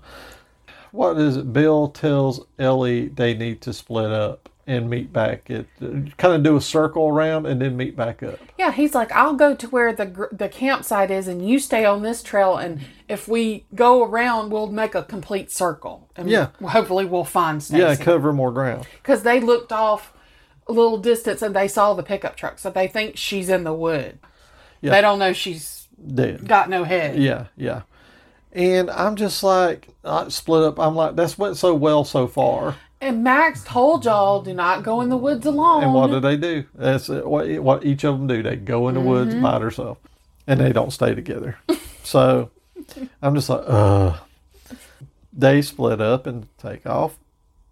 Then we cut to Bill kind of walking around. And then he notices part of the rope. And he's like looking around. And then he looks up at the tree beside it. And he sees where the rope burns were in the tree. And like, okay, so apparently something was strung up right here, obviously. Yeah. Then we see Stacy's body being dragged off. Well, Ellie sees Madman near the truck, and I think he's getting Stacy's body. Yeah, that's right, because Ellie makes her way back to the truck. Yeah, and she's like looking up there, and then this is one of the first times you see Mars kind of full on. What he really looks like, because you got glimpses of him before, but this is like one of the first times you actually see him full on. And then she notices it, and she of course screams and then takes off in a light jog. I don't know what it is about this character, but she annoys me. Yeah, she's very yeah, she's there. I don't know, she just takes off and she runs into Bill. She tells him what she's seen by the truck and wants to go back to the office. But Bill naturally wants to go investigate like an idiot. He wants to go find what she saw. Yeah, and the thing about it is if I found a rope in the woods like that, and the rope had that blood on it. And everybody's gone. And everybody's gone. I will say to her, you're right, we're going back to the office. Peace out. We're going. I ain't going to investigate shit. We're going back to the office. But no, like a complete idiot, he's like, let's go check about what you saw.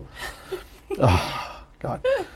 These are slasher movies. You got to just go with this kind of stuff. You just got to roll with it. If there's a dark basement, they're going down in it. Well, it's always like that commercial, that insurance commercial, where it's like, there's a running car, but let's go into the barn with all the chainsaws and all this kind of stuff and all that. That's what this is. This is what this is. They make their way to the truck, don't see anything. Even though the angle of the truck, we can see there's blood all over the front of the truck. They don't make their way to the front of the truck. They literally do a circle around the back of the truck. But they don't go to the front of the truck. Yeah, and he puts her in the truck, and he goes and gets in the driver's side, and of course the truck won't start. You hear a squishy sound when he cranks it. It's like it sounds like something, like a sponge or something that's squishing. When he turns gets it out and he goes to put the hood up, and he finally sees the blood. When he's about to pop the trunk or hood open, And then when he gets the hood up, he makes this face like, oh! Yeah, no. And it doesn't show what he sees. And she's like, what? And he's like, he won't tell her what he saw. But he tells her to stay in the truck. What does she naturally do when you tell her not to get out of the truck? She gets right out. She she goes and looks, and it's Stacy's head. Yeah, Stacy's head is inside in the motor, where the motor is. She, of course, is a screaming, nervous wreck, and Bill he grabs like a blanket or something out. Gets the head out. And gets the head out. I don't know what he does with it. Does he just throw it in the woods or something? I'm not really sure. Well, he took the time to go get the towel out. Yeah, I mean, to me, I don't know why he just didn't grab it by the hair and just fling it. Y'all don't have long. Yeah, y'all don't have long. You see something like that, yeah. And then he basically gets Ellie into the truck. They get in. It cranks. That's why I didn't understand, because he didn't have time to do anything. No. I don't know how it got fixed. Well, now, I guess you got to think about it. When Stacy got out to fix it, she fixed it, but she never cranked it again. So this is the first time it's been cranked. No, he tried before. That's why he got out. Oh, that's right. That's right. No, maybe her head was causing some kind of thing. Or maybe her head fixed it.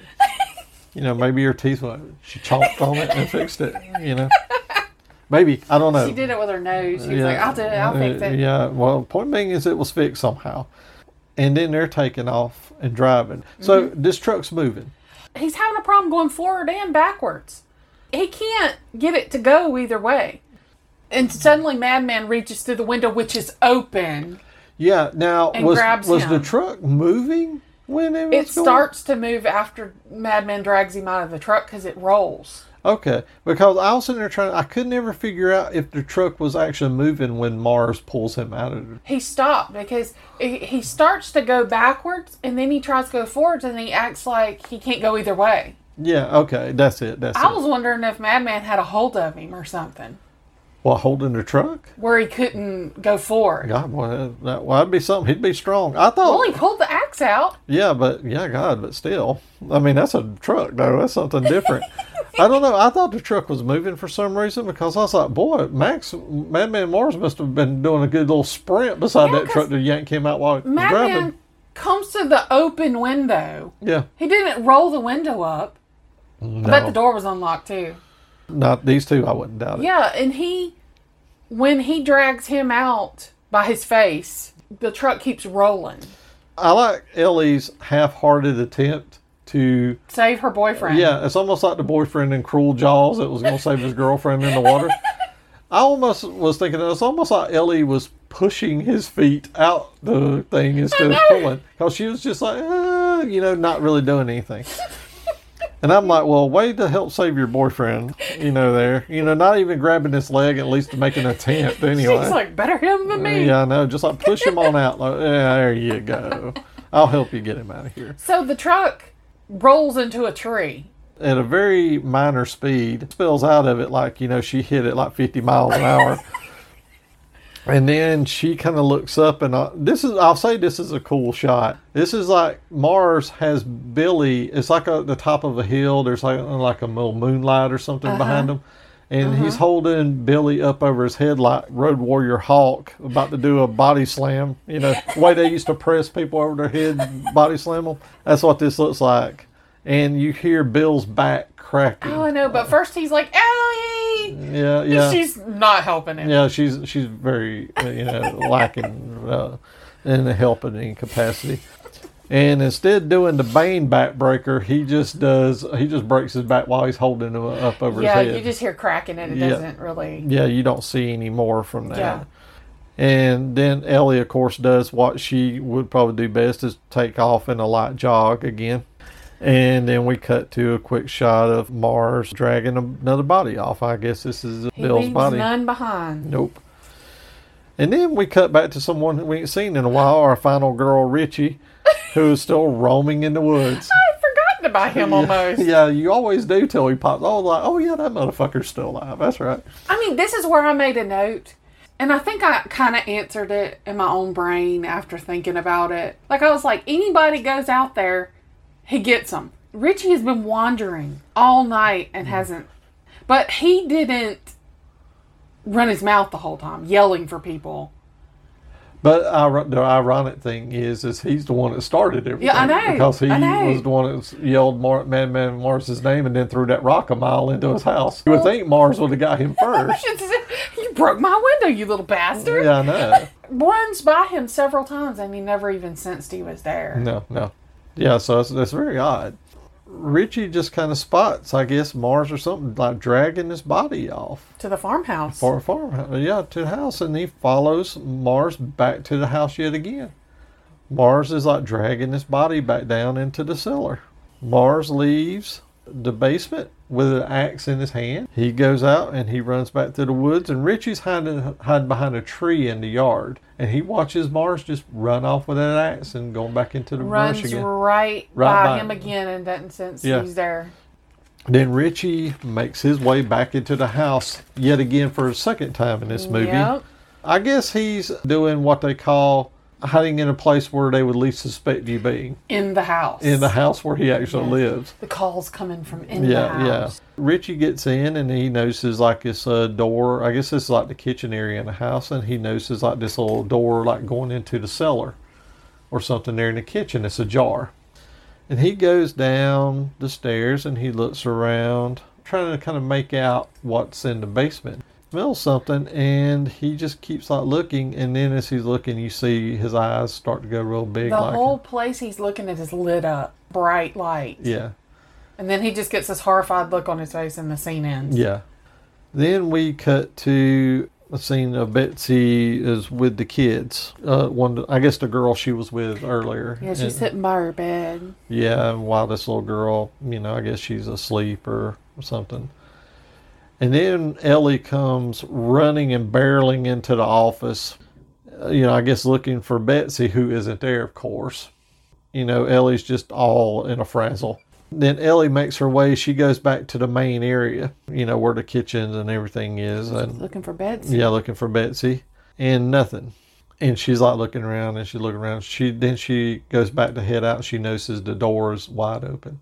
And I think she's pretty sure she closed it. So the door's open.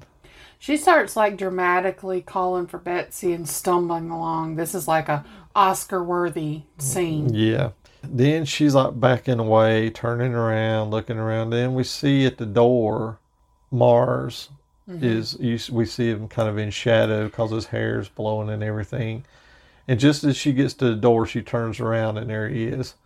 Yeah, because this scene's pretty creepy because the whole room is lit by lanterns. Mm-hmm. So everything's casting a shadow on the wall. And as she turns, you think, oh, shoot, something's there. And then all of a sudden you see the long hair on this shadow. Yeah. And when she turns around, he's right in the doorway. And then she naturally screams bloody murder and slams the door, tries to lock it. But then Mars does a Jack Torrance on the... on the door from The Shining and just chops the door right in. And then we come to the second infamous scene in this movie. She runs through to the kitchen area, opens the refrigerator door, throws all the contents of the refrigerator out, and then gets into the refrigerator to hide. And they're in the floor in front of the refrigerator. Now, this is pre-Indiana Jones and the Kingdom of the Crystal Skull, saving itself from a nuclear blast from a refrigerator. So I guess this saves you from a Madman Mars, too. She gets in the refrigerator, not thinking that Mars is going to look down and see all this shit in the floor and say, okay, this dumb bitch just got in the refrigerator. I'm going to just sneak back off. I'd be like, she can't be that dumb. She tried to trick me. Yeah. I was just like, oh, Lord. Even when I seen this movie as a kid, I'm like, that was so dumb. I still remember thinking that even back then. And this is one of them old-timey refrigerators. Yeah, that's one of these old school ones. And I wouldn't get in a refrigerator because, I watched that. There's nowhere to go. Because I seen that episode of Punky Brewster where her little friend got called in the refrigerator and he almost died. Yeah. I'll take my chances with Mars. I'm in the refrigerator. I can grab a knife or something out of the drawer or something like that and take my chances. But, then she's like listening and then she hears this sounds like he's leaving. And then she gets out of the refrigerator and she walks around and she is like slowly just looking around, making her way to the door. And then we see a quick shot as she's walking by, like Mars is kind of hiding because you see his face down there, kind of watching her go. Creepy. Yeah, watching her go. I even had to rewind it back. Yeah. I was thinking, is that somebody he killed? No. But no, it's him standing there. It's creepy. Yeah. And then about that time, she's running toward the door because she sees the door open, and she runs to the door. And then about that time, you see the axe up in the air. and it hits her right in the chest. Oh, it's pretty gruesome. Yeah, this is one of the more bloody kills because it hits her in the chest and blood just flies out everywhere. Yeah, she just kind of stumbles backwards with her mouth wide open. Yeah, and just falls just on the couch. falls. It's a good kill. I will say that. It's a very good kill in this movie because, I mean, and her reaction, I guess, is what it would be. It'd almost be a stunned. Stunned. Yeah, Yeah, that she thing. didn't have time to process it. Yeah.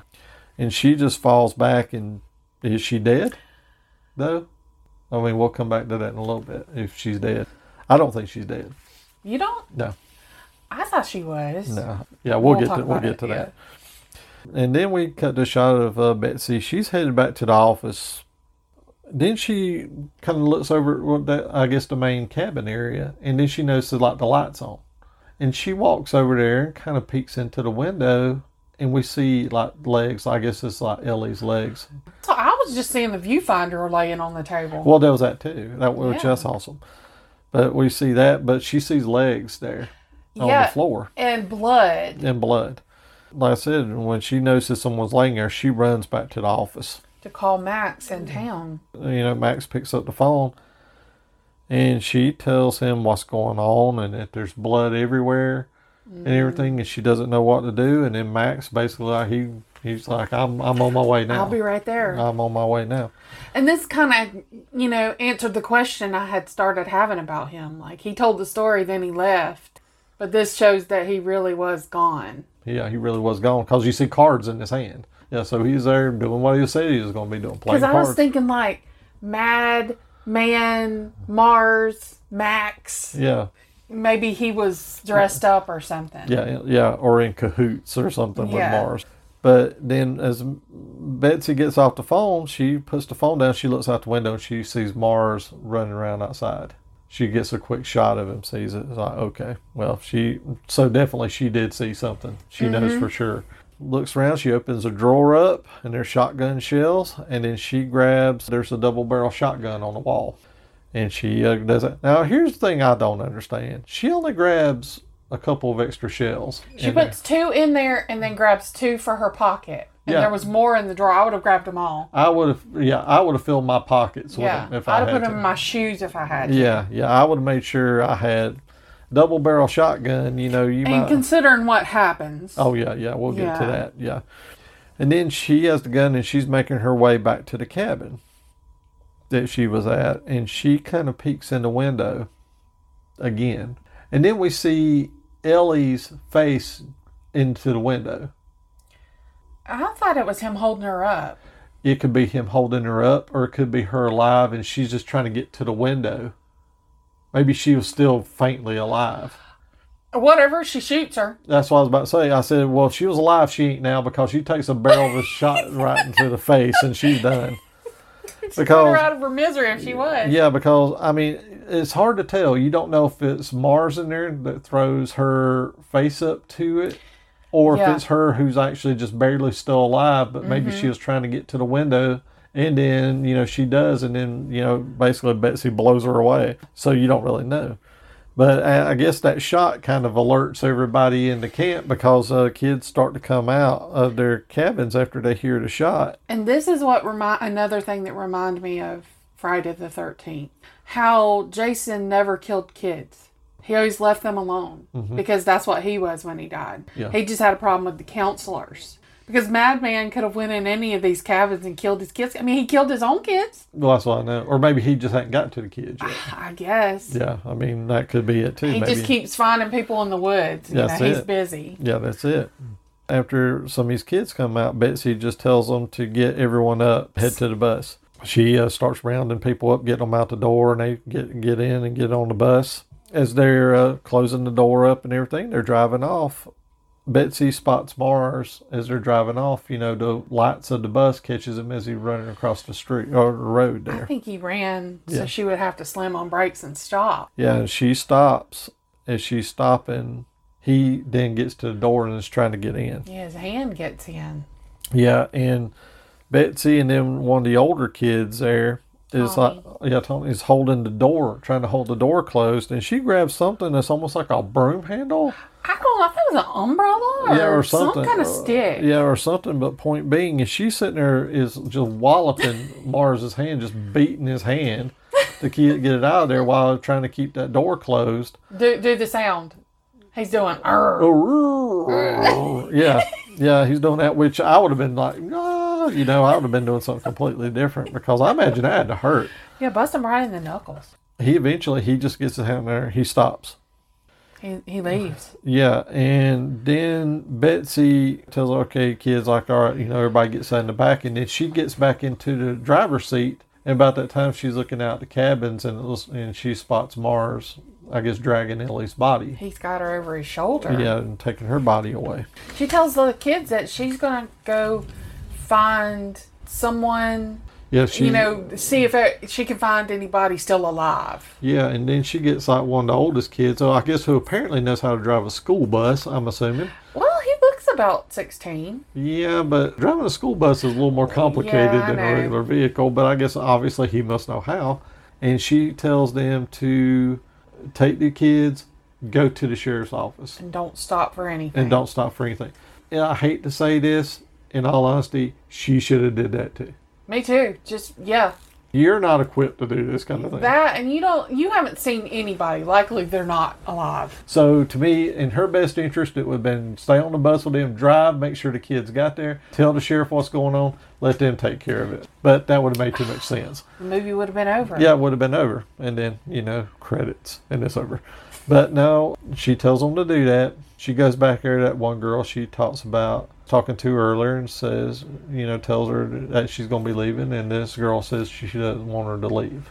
Tells her she loves her. Yeah. And then Betsy just grabs the gun. She gets out of the bus, and the boy closes the door up on the bus, and then they drive off. And then we cut to a shot of Betsy. She makes her way, and she's outside of the Mars house with shotgun in hand. And you think, okay, it's on now. I put a note. I should have said it earlier. This house reminds me of the house I grew up in. Oh, really? At night. Oh, wow. When no lights on in the house. Oh, wow. Looked just like this. That's an interesting thought. It was an old farmhouse. Betsy, she goes inside, and she's making her way around the house, shotgun pointed out, first thing, looking for anything to jump out at her so she could shoot at it. And then what's so cool is she's walking around, and if you look behind her, you see Mars kind of just roaming around behind her. Because he knows this house. He knows which room he can go in to get around her. And yeah, which I thought was very cool because you just kind of see him just kind of stalking around behind her in the shadows. She doesn't even know he's there. Yeah, she don't even know he's there.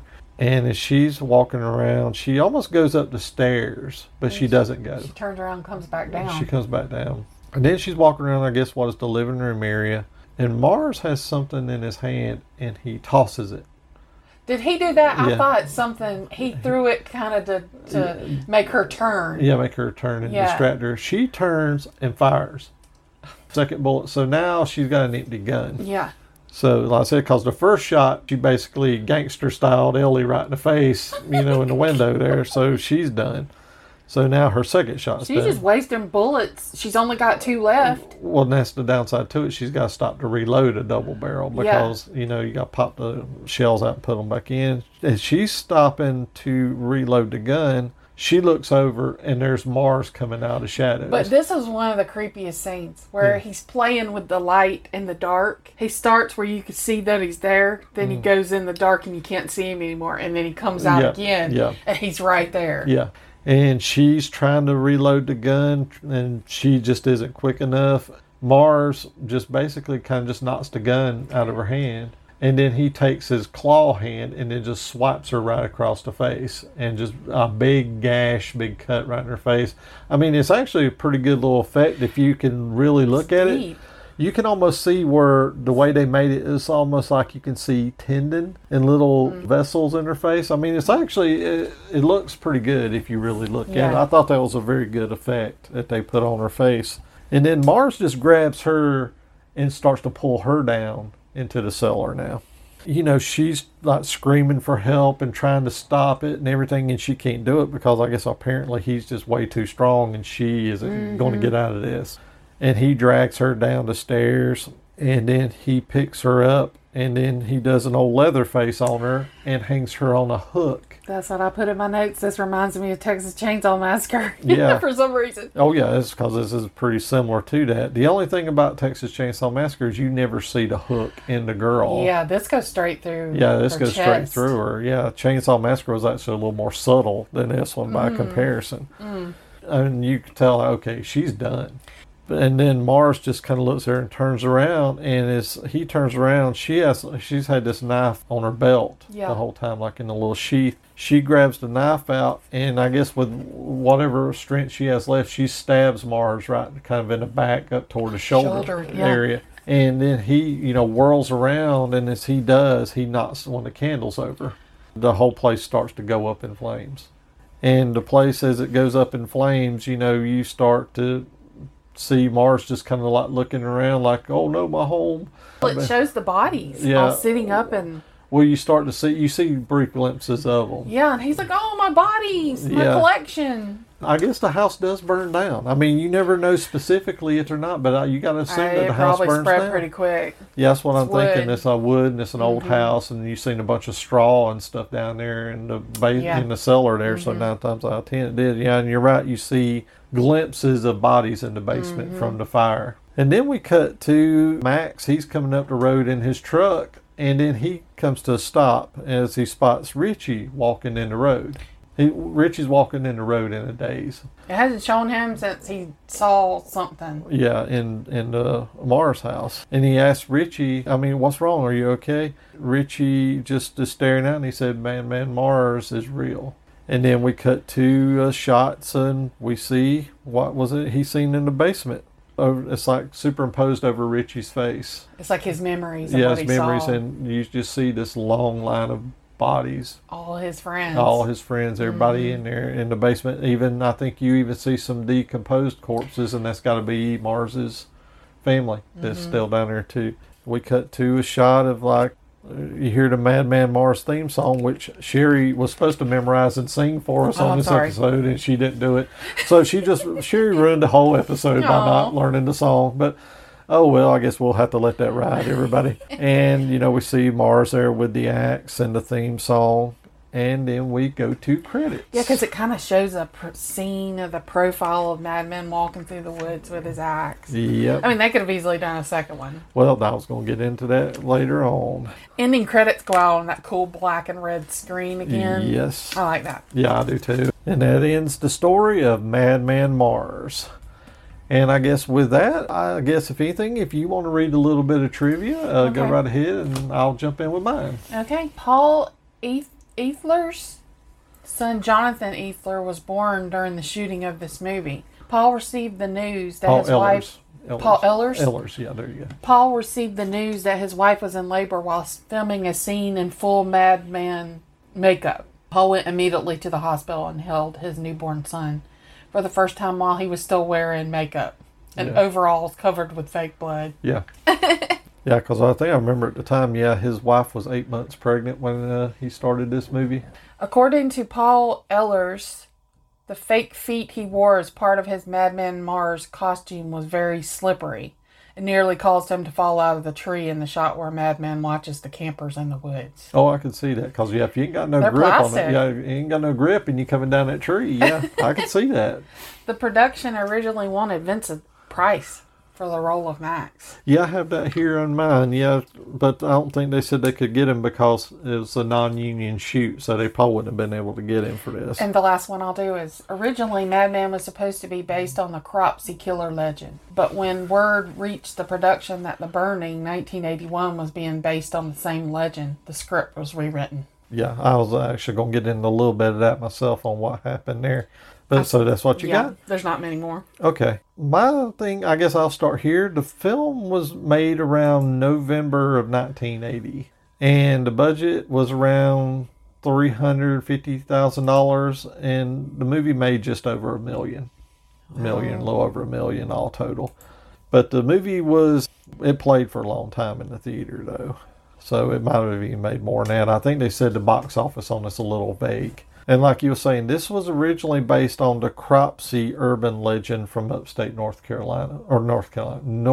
upstate New York. Then, around the time the people that were making Madman come to find out there's a movie, The Burning, that was shooting the same time, not too far away. And they were using the Cropsey legend for theirs.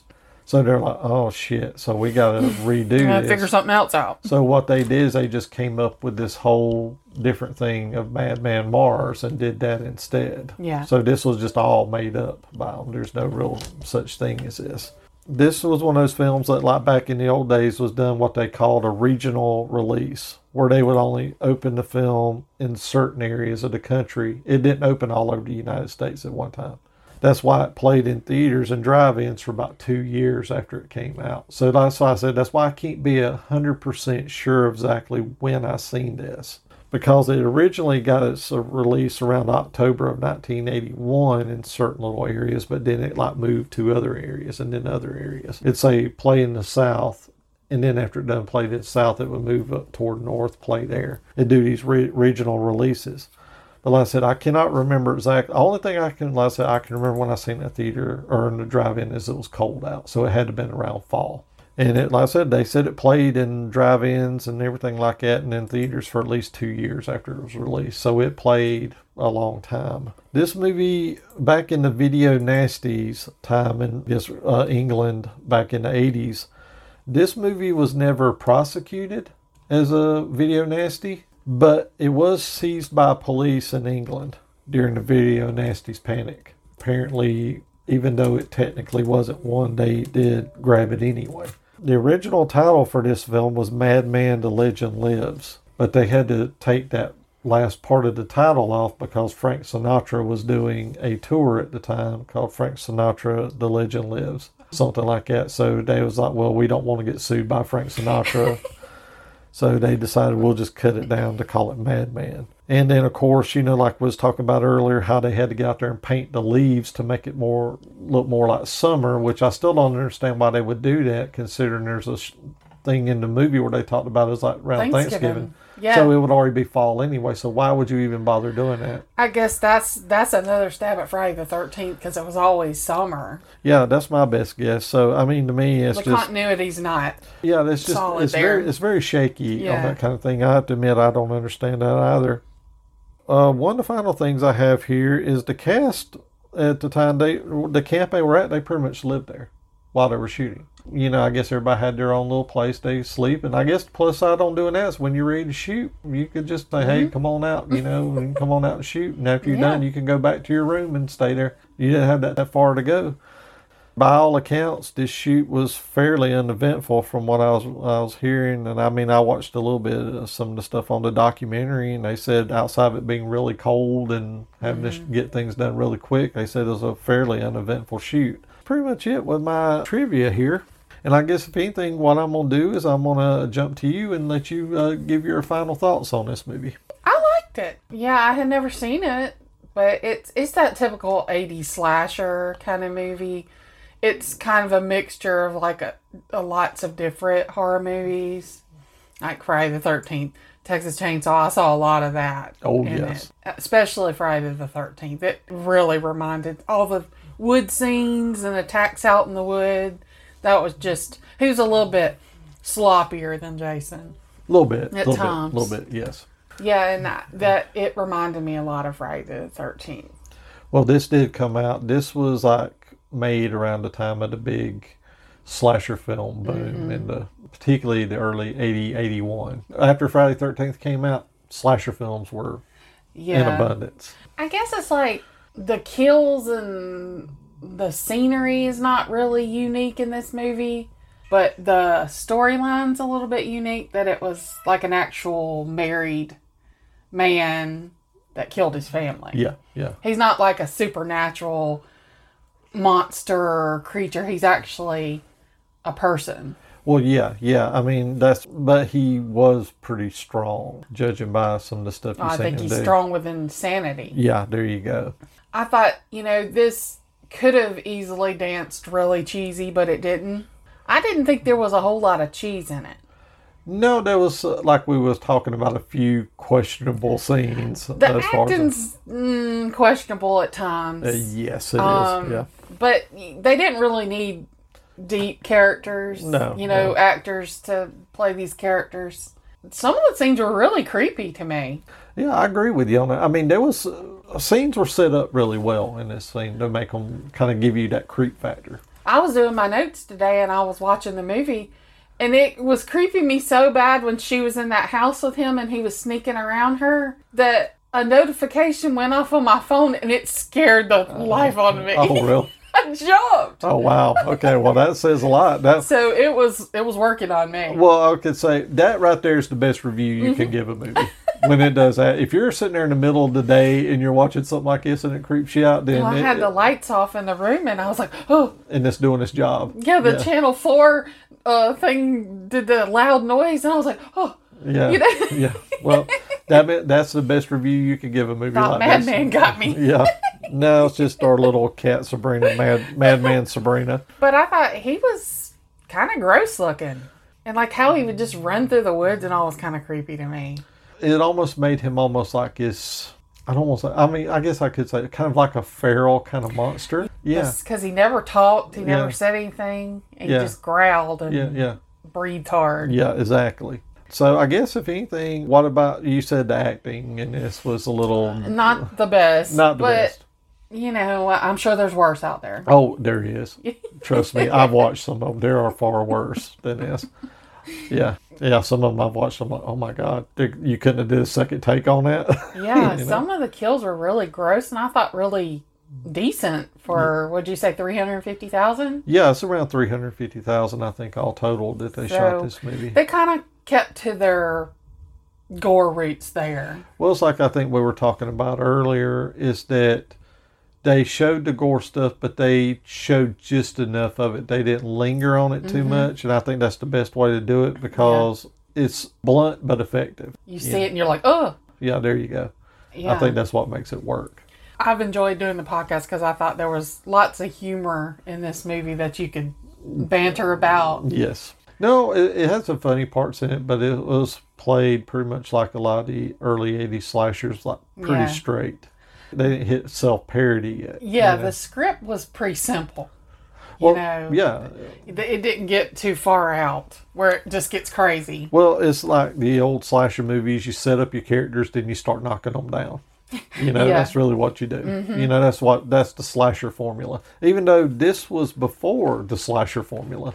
You know how I kept saying Richie was the final girl. They didn't have a final girl back then because this was really kind of before that in a lot of ways. They were last man standing. They were setting up the rules of the movies at the time because you sit there and almost think when Betsy, like, okay, Betsy's going to be the final girl. She's going to go in there and wreck shop and kill Mars and maybe burn his house down and everything. I even put that in my notes that she was the final girl because I totally forgot about him. Yeah, well, you do because every now and again you're in the movie like, oh, there's that motherfucker. He's still roaming. He started it looking, just stumbling around. Yeah. Everybody else is getting killed. Yeah, so this is one of those movies, like I said, this before some of the rules were firmly established. But I thought it was pretty solid for what it is. Because I know you're not really a big fan of slasher movies for the most part. More than I used to be. Yeah. Because I with the podcast, I'm watching more. I think it's just the whole, I'm here by myself. So I'm in that thought process the whole time. Like, I don't want to watch anything that creeps me out. Yeah.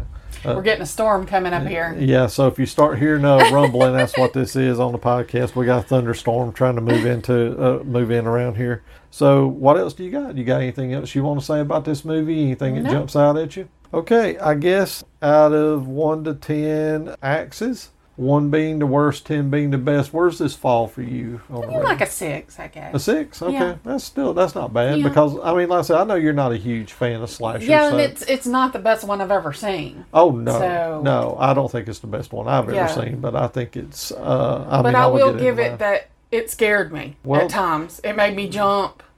It creeped me out. Well, that's what these movies are supposed to do. So and it was that lighter, like they didn't just, it wasn't like just an ugly monster in your face all the time. It was just he's in the shadows. You just see him and then you don't see him and where is he? Yeah. Kind of thing. Like with Jason or Michael Myers. Yeah. where you always get this point of view kind of situation. Yeah, I can see that. I mean, like I said, well, I mean, I guess to me a 6 is a good rating for you on a slasher because I know I was kind of worried about this one because I know you're not a big fan of slasher movies. I would watch it again.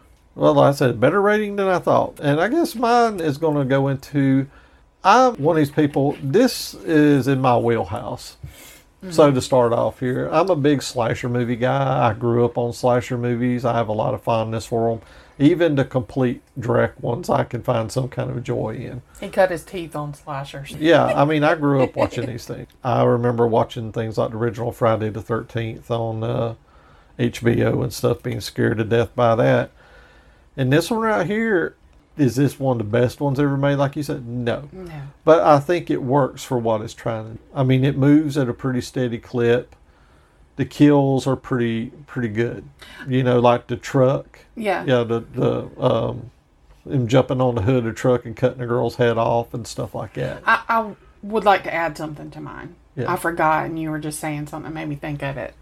I guess there wasn't enough time, but to figure out what his fascination with keeping the bodies. Was it like a serial killer thing? Trophies. Trophies. Okay. Yeah, that's what I assume. Okay. It's just trophies. That makes sense. To me, the kills in this are effective. For the most part, they're not terribly creative, but they're effective. You know, and that's what I like about it. I like how, you know, like the characters, for example, you don't get this heavy backstory into the characters. You just kind of get a vague idea of who they are, and then you're off to the races on this. I mean, I kind of agree with you. The acting in this wasn't great, I guess, but it was serviceable. It ain't going to win no Oscars, but it was serviceable. I mean, to me, I think probably the best actor in this movie was the guy that played Max, I think. He was probably about the best one in there. I don't know. I like these kinds of movies because I don't really see them made anymore. It's always fun to go back and revisit these. This film couldn't be made now because you got cell phones. Could have called each other. Yeah, they could have texted texted each other, something like that. So you couldn't make this movie now. So it's almost a nostalgia thing of like looking back. Yeah, looking back like, you know, back then before all this kind of stuff. You know, like I said, the infamous scenes of the hot tub, which everybody always talks about, which is always a mind-blowing scene to me. Ellie going into the refrigerator. Yeah, the hot scene is on my bucket list now. That's something we're gonna have to do. Yeah, we're gonna have to get. We're gonna have to get in a big hot tub and just circle each other. Well, that was a big tub, though. Yeah, that's why I said I want it. Yeah, I mean it's almost like a swimming pool in there. It's almost like a spa house or something, like out in a different building itself. It's almost like one of those things I was thinking about. I'm like, so they can have this big ass hot tub, but they got a truck out there that don't run for shit. And kids don't usually get in hot tubs. No. I guess this was for the adults. Or that might have been a swingers camp when the kids weren't there. Yeah, because I'm putting it on my bucket list. So we have to go to a horror camp, and then get in the hot tub and spin in circles around each other. And get killed by Madman Mars. Yay! I don't like the Madman Mars part. That don't sound good to me. Yeah, I could live without that because I already have to worry about Madman Diva Piggy that we have Well, I here. already have a picture of you under Christine. We could get a picture of you being killed by Madman. Oh, that would be awesome. We got a picture of you, Jason, with his hand around your throat, too. That horror con we went to. That's right. It was the same one that we were with Christine. I forgot all about They never that. came back. They only came for 1 year. Yep. Well, those don't do that well around here. There was one in Charlotte. I think it went to Charlotte. It didn't come back here. Yeah, they have one every year. As a matter of fact, they got one coming up here sometime in the near future, but I can't remember exactly when. I always recommend this to people if they are looking for slasher movies and they're kind of tired. Say, okay, I've watched the Friday the 13th so many times. I watched Halloween's sequel so many times, whatever. And if they're looking for something that they haven't seen, this is one of my throw-in recommendations. I say, here's one to check out if you haven't seen it. I think more people have seen this movie now than, say, back 15, 20 years ago. But I always throw this one out there into a mix, and I say, well, this is a good old-school slasher movie. Checks all the boxes, does what it has to do, and leaves, because your review of it, in a way, sums it up better than mine does. It creeped you out and scared you and made you jump. So they accomplished that. That's what these movies are made to do, and that did its job. I thought I was going to jump off the couch. Yeah, well, there you go. So, I mean, to me, that's the best review you can give a movie. to a movie like this if it does that to you. My experiences with slasher movies go to that. Going to the theater, watching these kinds of movies when I was a kid, like the new Friday the 13th would come out on a Friday, of course. Where was everybody at Friday night? At our local theater, packed theater. We had a balcony and a main floor down there to watch a movie. Standing room only in there. And it was so much fun being in there with people screaming and jumping and everything, watching these kinds of movies. I mean, that's an experience I will probably never have again. You don't see that anymore. You will not have that anymore. I don't know. When I just watch these movies, it's a nostalgia thing it takes me back to, because I'm like, I miss those days so much. And you would go out of the theater after it's over and everybody's just talking about the movie, talking about their favorite parts and everything. It was just so much fun. I think I even went into this in one of the podcasts before, where how reviewers were talking about how these were misogynistic against women, how women were killed. They never point out how men were killed. There were just as many men killed in this movie as women, really, if you think about it. Yeah. You know, they never pointed out, you know, that like, oh, women, you know, why would women like these movies? Why would women like these movies? But yet, when I went to these movies, a lot of time it was groups of girls that would go and see. It wasn't like their boyfriends were dragging these women or these girls to go see these movies. They were going with their friends. It's like going on a roller coaster. Yeah, and often women are drawn to like that final girl thing. Yeah. It's like the tough girl. Yeah. And you get to watch that. Well, and I think that was the one thing about the Friday the 13th movies, for example, because you really had that in them. That was one of the things the critics, I never could put a finger on why they thought that. They had to like it was so against women. I'm like, women are the ones that usually survive these movies because they're the ones that stand up to the killer and take him out. I mean, we're not talking about the dumb blinds that stumble around in their heels. We're talking about the ones that actually have some substance, personality. Or they take the initiative, take action, and kill them. You know, they're scared to death, which rightfully so they would be. They have to overcome that fear and take out the killer of whoever, you know, if it's Jason or whoever. I think what I looked at it as is a lot of these critics were looking for more arty fare. They didn't go to a movie to have a good time. It was about, I won't have my nose up in the air, all snooty, and have my teacup and everything, you know, and a spot of tea and a cucumber sandwich. And I want to watch something classy. Well, don't go on a slasher movie. And they would watch these slasher movies and see how popular they were. They would just be appalled by that. Because I think they assumed people were scared, screaming, and laughing. You know, I think the laughter would come from, you know, how you get really scared from a movie. Then you laugh. And then you laugh to kind of... The relief. They weren't laughing because the person was being killed. They're laughing just out of... Some people laugh when they're scared. Yeah, I mean, that's it. And I think that's what a lot of these critics looked at. And I just don't... I don't think they really understood the genre. No, they didn't. And they still don't to this day, I think. I've just never seen it through their eyes. And I don't understand what they've seen. I always wished that I could have met Roger Ebert, for example, before he died. And asked him why he felt that way. Yeah, and I would love to have sat down with him and talked about that because I could not wrap my brain around it. Him or Gene Siskel, for that matter. Gene Siskel, I think, in some ways, was even harder on them. I think they're just trying to make them a little bit more complicated than they have to be because slashers are pretty simple. They have a formula. And most of them stick to that. I could go on and on about this kind of thing. We could do a whole podcast on debating this kind of stuff. I mean, like talking about the video nasties thing on this, for example, like back in the 80s.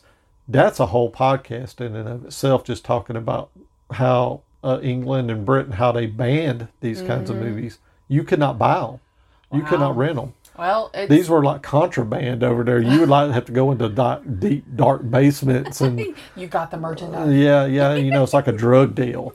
That's how you used to get them. I mean, I got a documentary in there called The Video Nasties. It's a fascinating thing to watch. Just how crazy it got over there. Well, it's like certain groups get something in their minds and they won't like turn loose of it. No. Like here, remember when the hair band thing, the heavy metal thing. Yeah, they're satanic. And PMRC. Yeah. And really the downside to that, it falls into what I've said before, is if you're trying to ban something, that's just going to make people want to see it even more. like music, like books, like Yep, movies. like everything. What are you gaining out of doing that? They couldn't do that now, not with technology. No. There's no way to keep people from getting it. No. But I mean, even back then, they couldn't really do it. Yeah. So, I mean, even more so now. But it's like I said, I mean, to me, to kind of round back to Madman, this movie right here is just pretty much the atypical slasher. That's really what this movie is. You set your characters up, knock them down. And creative kills, like I said, this one right here has some good creepy moments in it, good creepy shots to it.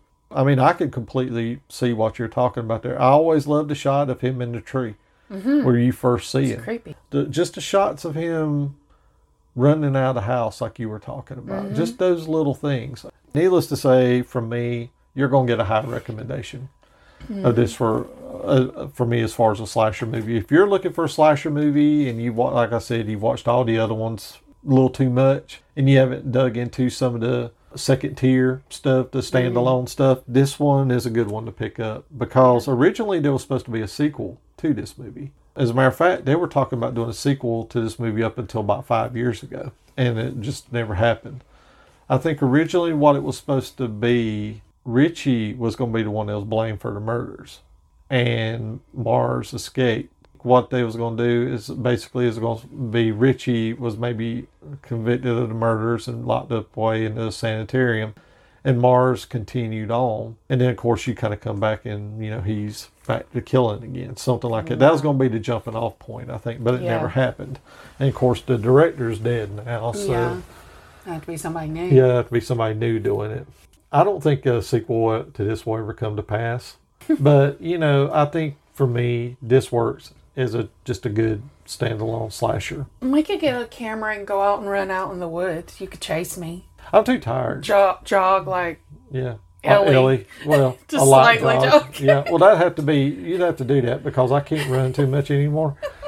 So my light jog would be just a brisk walk. Yeah, you old man. It's like even if I look at a gentle slope now, I'm just like, ugh, I got to walk up that. So I don't know about that. But I guess with that, I'm going to kind of wrap up my long-winded review where I went into a bunch of different things I didn't intend to. Oh, well. Yeah, but it happens. But I guess 1 to 10 axes, 1 being worst, 10 being the best. I'm going to rate this as a slasher in and of itself. I'm not going to rate it because if you're going into this looking for high art, you're not going to find it. No. This isn't what this movie is. But for a slasher movie, if you want something that's going to check all the slasher boxes for you and deliver in that, this movie is going to get a good solid 8 from me. 8, maybe damn near a 9. Do you think it has the style of being a TV movie? No, it's better shot than a Better TV shot than that? Yeah, it's better shot than a TV movie, I think. Because a lot of TV movies I've seen have this very flat look to them. Mm-hmm. The best looking TV movies I've seen, will be one that we're going to have coming up next month. 2 of them we have coming up next month. Yeah. Those are 2 of the better looking TV movies. But most TV movies I see look very bland, very flat looking. This movie, I will give credit to it. The lighting is pretty good. It's got that kind of blue filter lighting at times that they use. It's not overpowering, but just enough, not day for night, which is amazing to me when you watch this movie because Richie's like roaming around this house with no electricity in it, but yet he's reading a book. Yeah, and he can see everything. So apparently there's some good lighting in his house from the moonlight. Yeah, I mean, like I said, this is a good solid 8, nearly a 9 as far as a slasher movie is concerned because, like I said, it checks all the boxes to me. And for a slasher movie, this one delivers the goods. But I guess with that is going to wrap up the review. And I'm going to toss out a few little extra slasher movie picks for you. I don't have any. You don't have any? I didn't do my homework. Yeah, well, I mean, these are going to just be little quick recommends. And like I said, most slasher fans have probably seen these, but I figured these might make a good double bill with like a standalone slasher movies. Nothing into franchises or anything. And the first one is The Prowler from 1981, which was originally one I was going to do this month. It got dropped because I was trying to figure out which ones to do, and this one was on the list to do. And it just fell out. I would still like to do it again at some point, but maybe if we decide to, we can do another slasher month and I can throw that in there in the mix. But this one involves the murders that took place in after World War II veteran comes back and he kills, I think he kills his girlfriend and a guy she was seeing or something like that. And then you cut to a number of years later and these murders start happening again with a guy dressed in an old World War II kind of looking He's pretty uniform. cool looking. Yeah.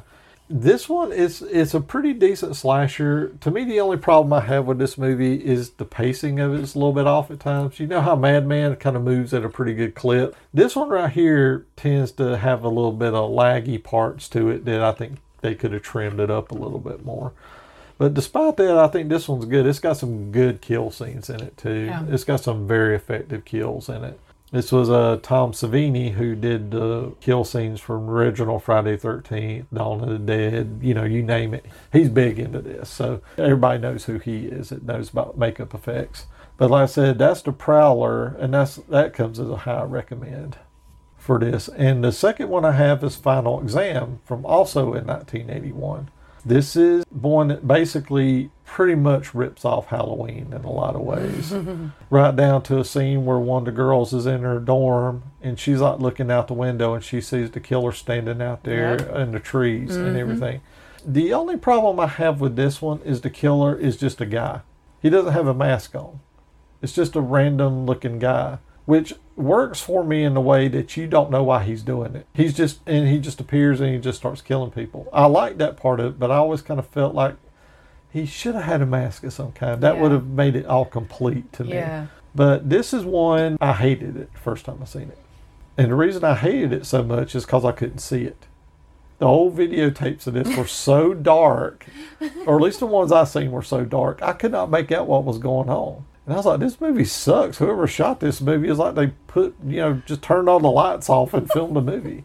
And then, of course, later on, over the years, got a better version. I seen a better copy of it. And I could see, I was like, okay, I can kind of see what's going on here now. I mean, it is what it is. I mean, it has some pretty good kills. Not the best ever, but I think it's a pretty solid slasher film. I mean, I do enjoy it.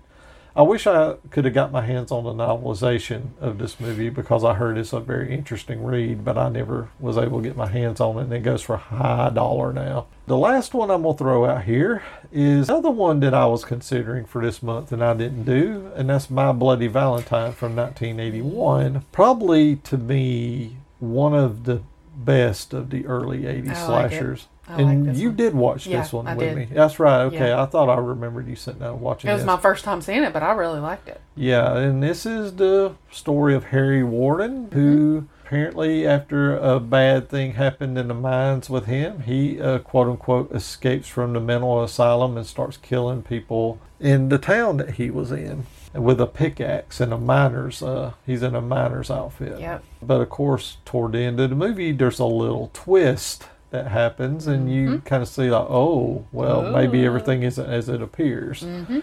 Now, this is one that I loved it from the first time I seen it, and I still enjoy it now. I remember I had this was another one like Madman. I had a videotape of it for years up until my VCR snapped it, and it was done. And it was like one of those, I don't know if you remember back when you was a kid, you would get videotapes around at times, and they was very heavy. Like they felt like a brick inside there. This was the way this videotape was. It was like heavy. That's one thing I still remember about this one. It was like a very heavy video cassette. Like I said, this is another one I would like to do on a podcast at some point because I think there's a lot to talk about this one from the 80s slashers. And actually the remake of this movie is pretty good too. The 3D, My Bloody Valentine 3D. I mean, they take the basic ideas of this movie and do some different stuff with it. And I thought that one was pretty solid as well. But like I said, I just wanted to throw out a couple of slasher recommendations for this. Like I said, if you decide you want to watch Madman one night, maybe these are three you could throw in there with it. Do you a little double feature of some slasher movies. I mean, do you have anything you want to say about any of these or any that pop in your mind you want to recommend? That's what I was thinking. I don't know. You ain't got nothing off the top of your head? There probably is one, but... Yeah. What's the one where the person was sitting... Is it Birthday? Happy birthday to me. Yeah, I like that one. We watched that one night, didn't we? I thought I remembered you watching it. Yeah, that one's very good too. Yeah. And I'll always love April Fool's Day.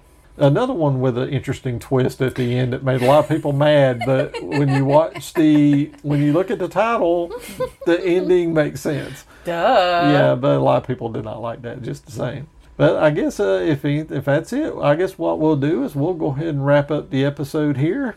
Yeah, we're not going to do a list. You No, did a short I list. technically did a list. Yeah, I didn't do my homework. But Oh, a bad student. well, no, you didn't even do the Madman song for us. You were supposed to sing that, so you really dropped the ball in this episode. A demerit for you. I guess if anything, drop us an email at themovieclinic@gmail.com, and that's THA, not THE. Go to movieclinic.com to download the episodes. Yep. Or you can go to any of your podcast providers, whichever one you listen to them on, Podbay, Player FM.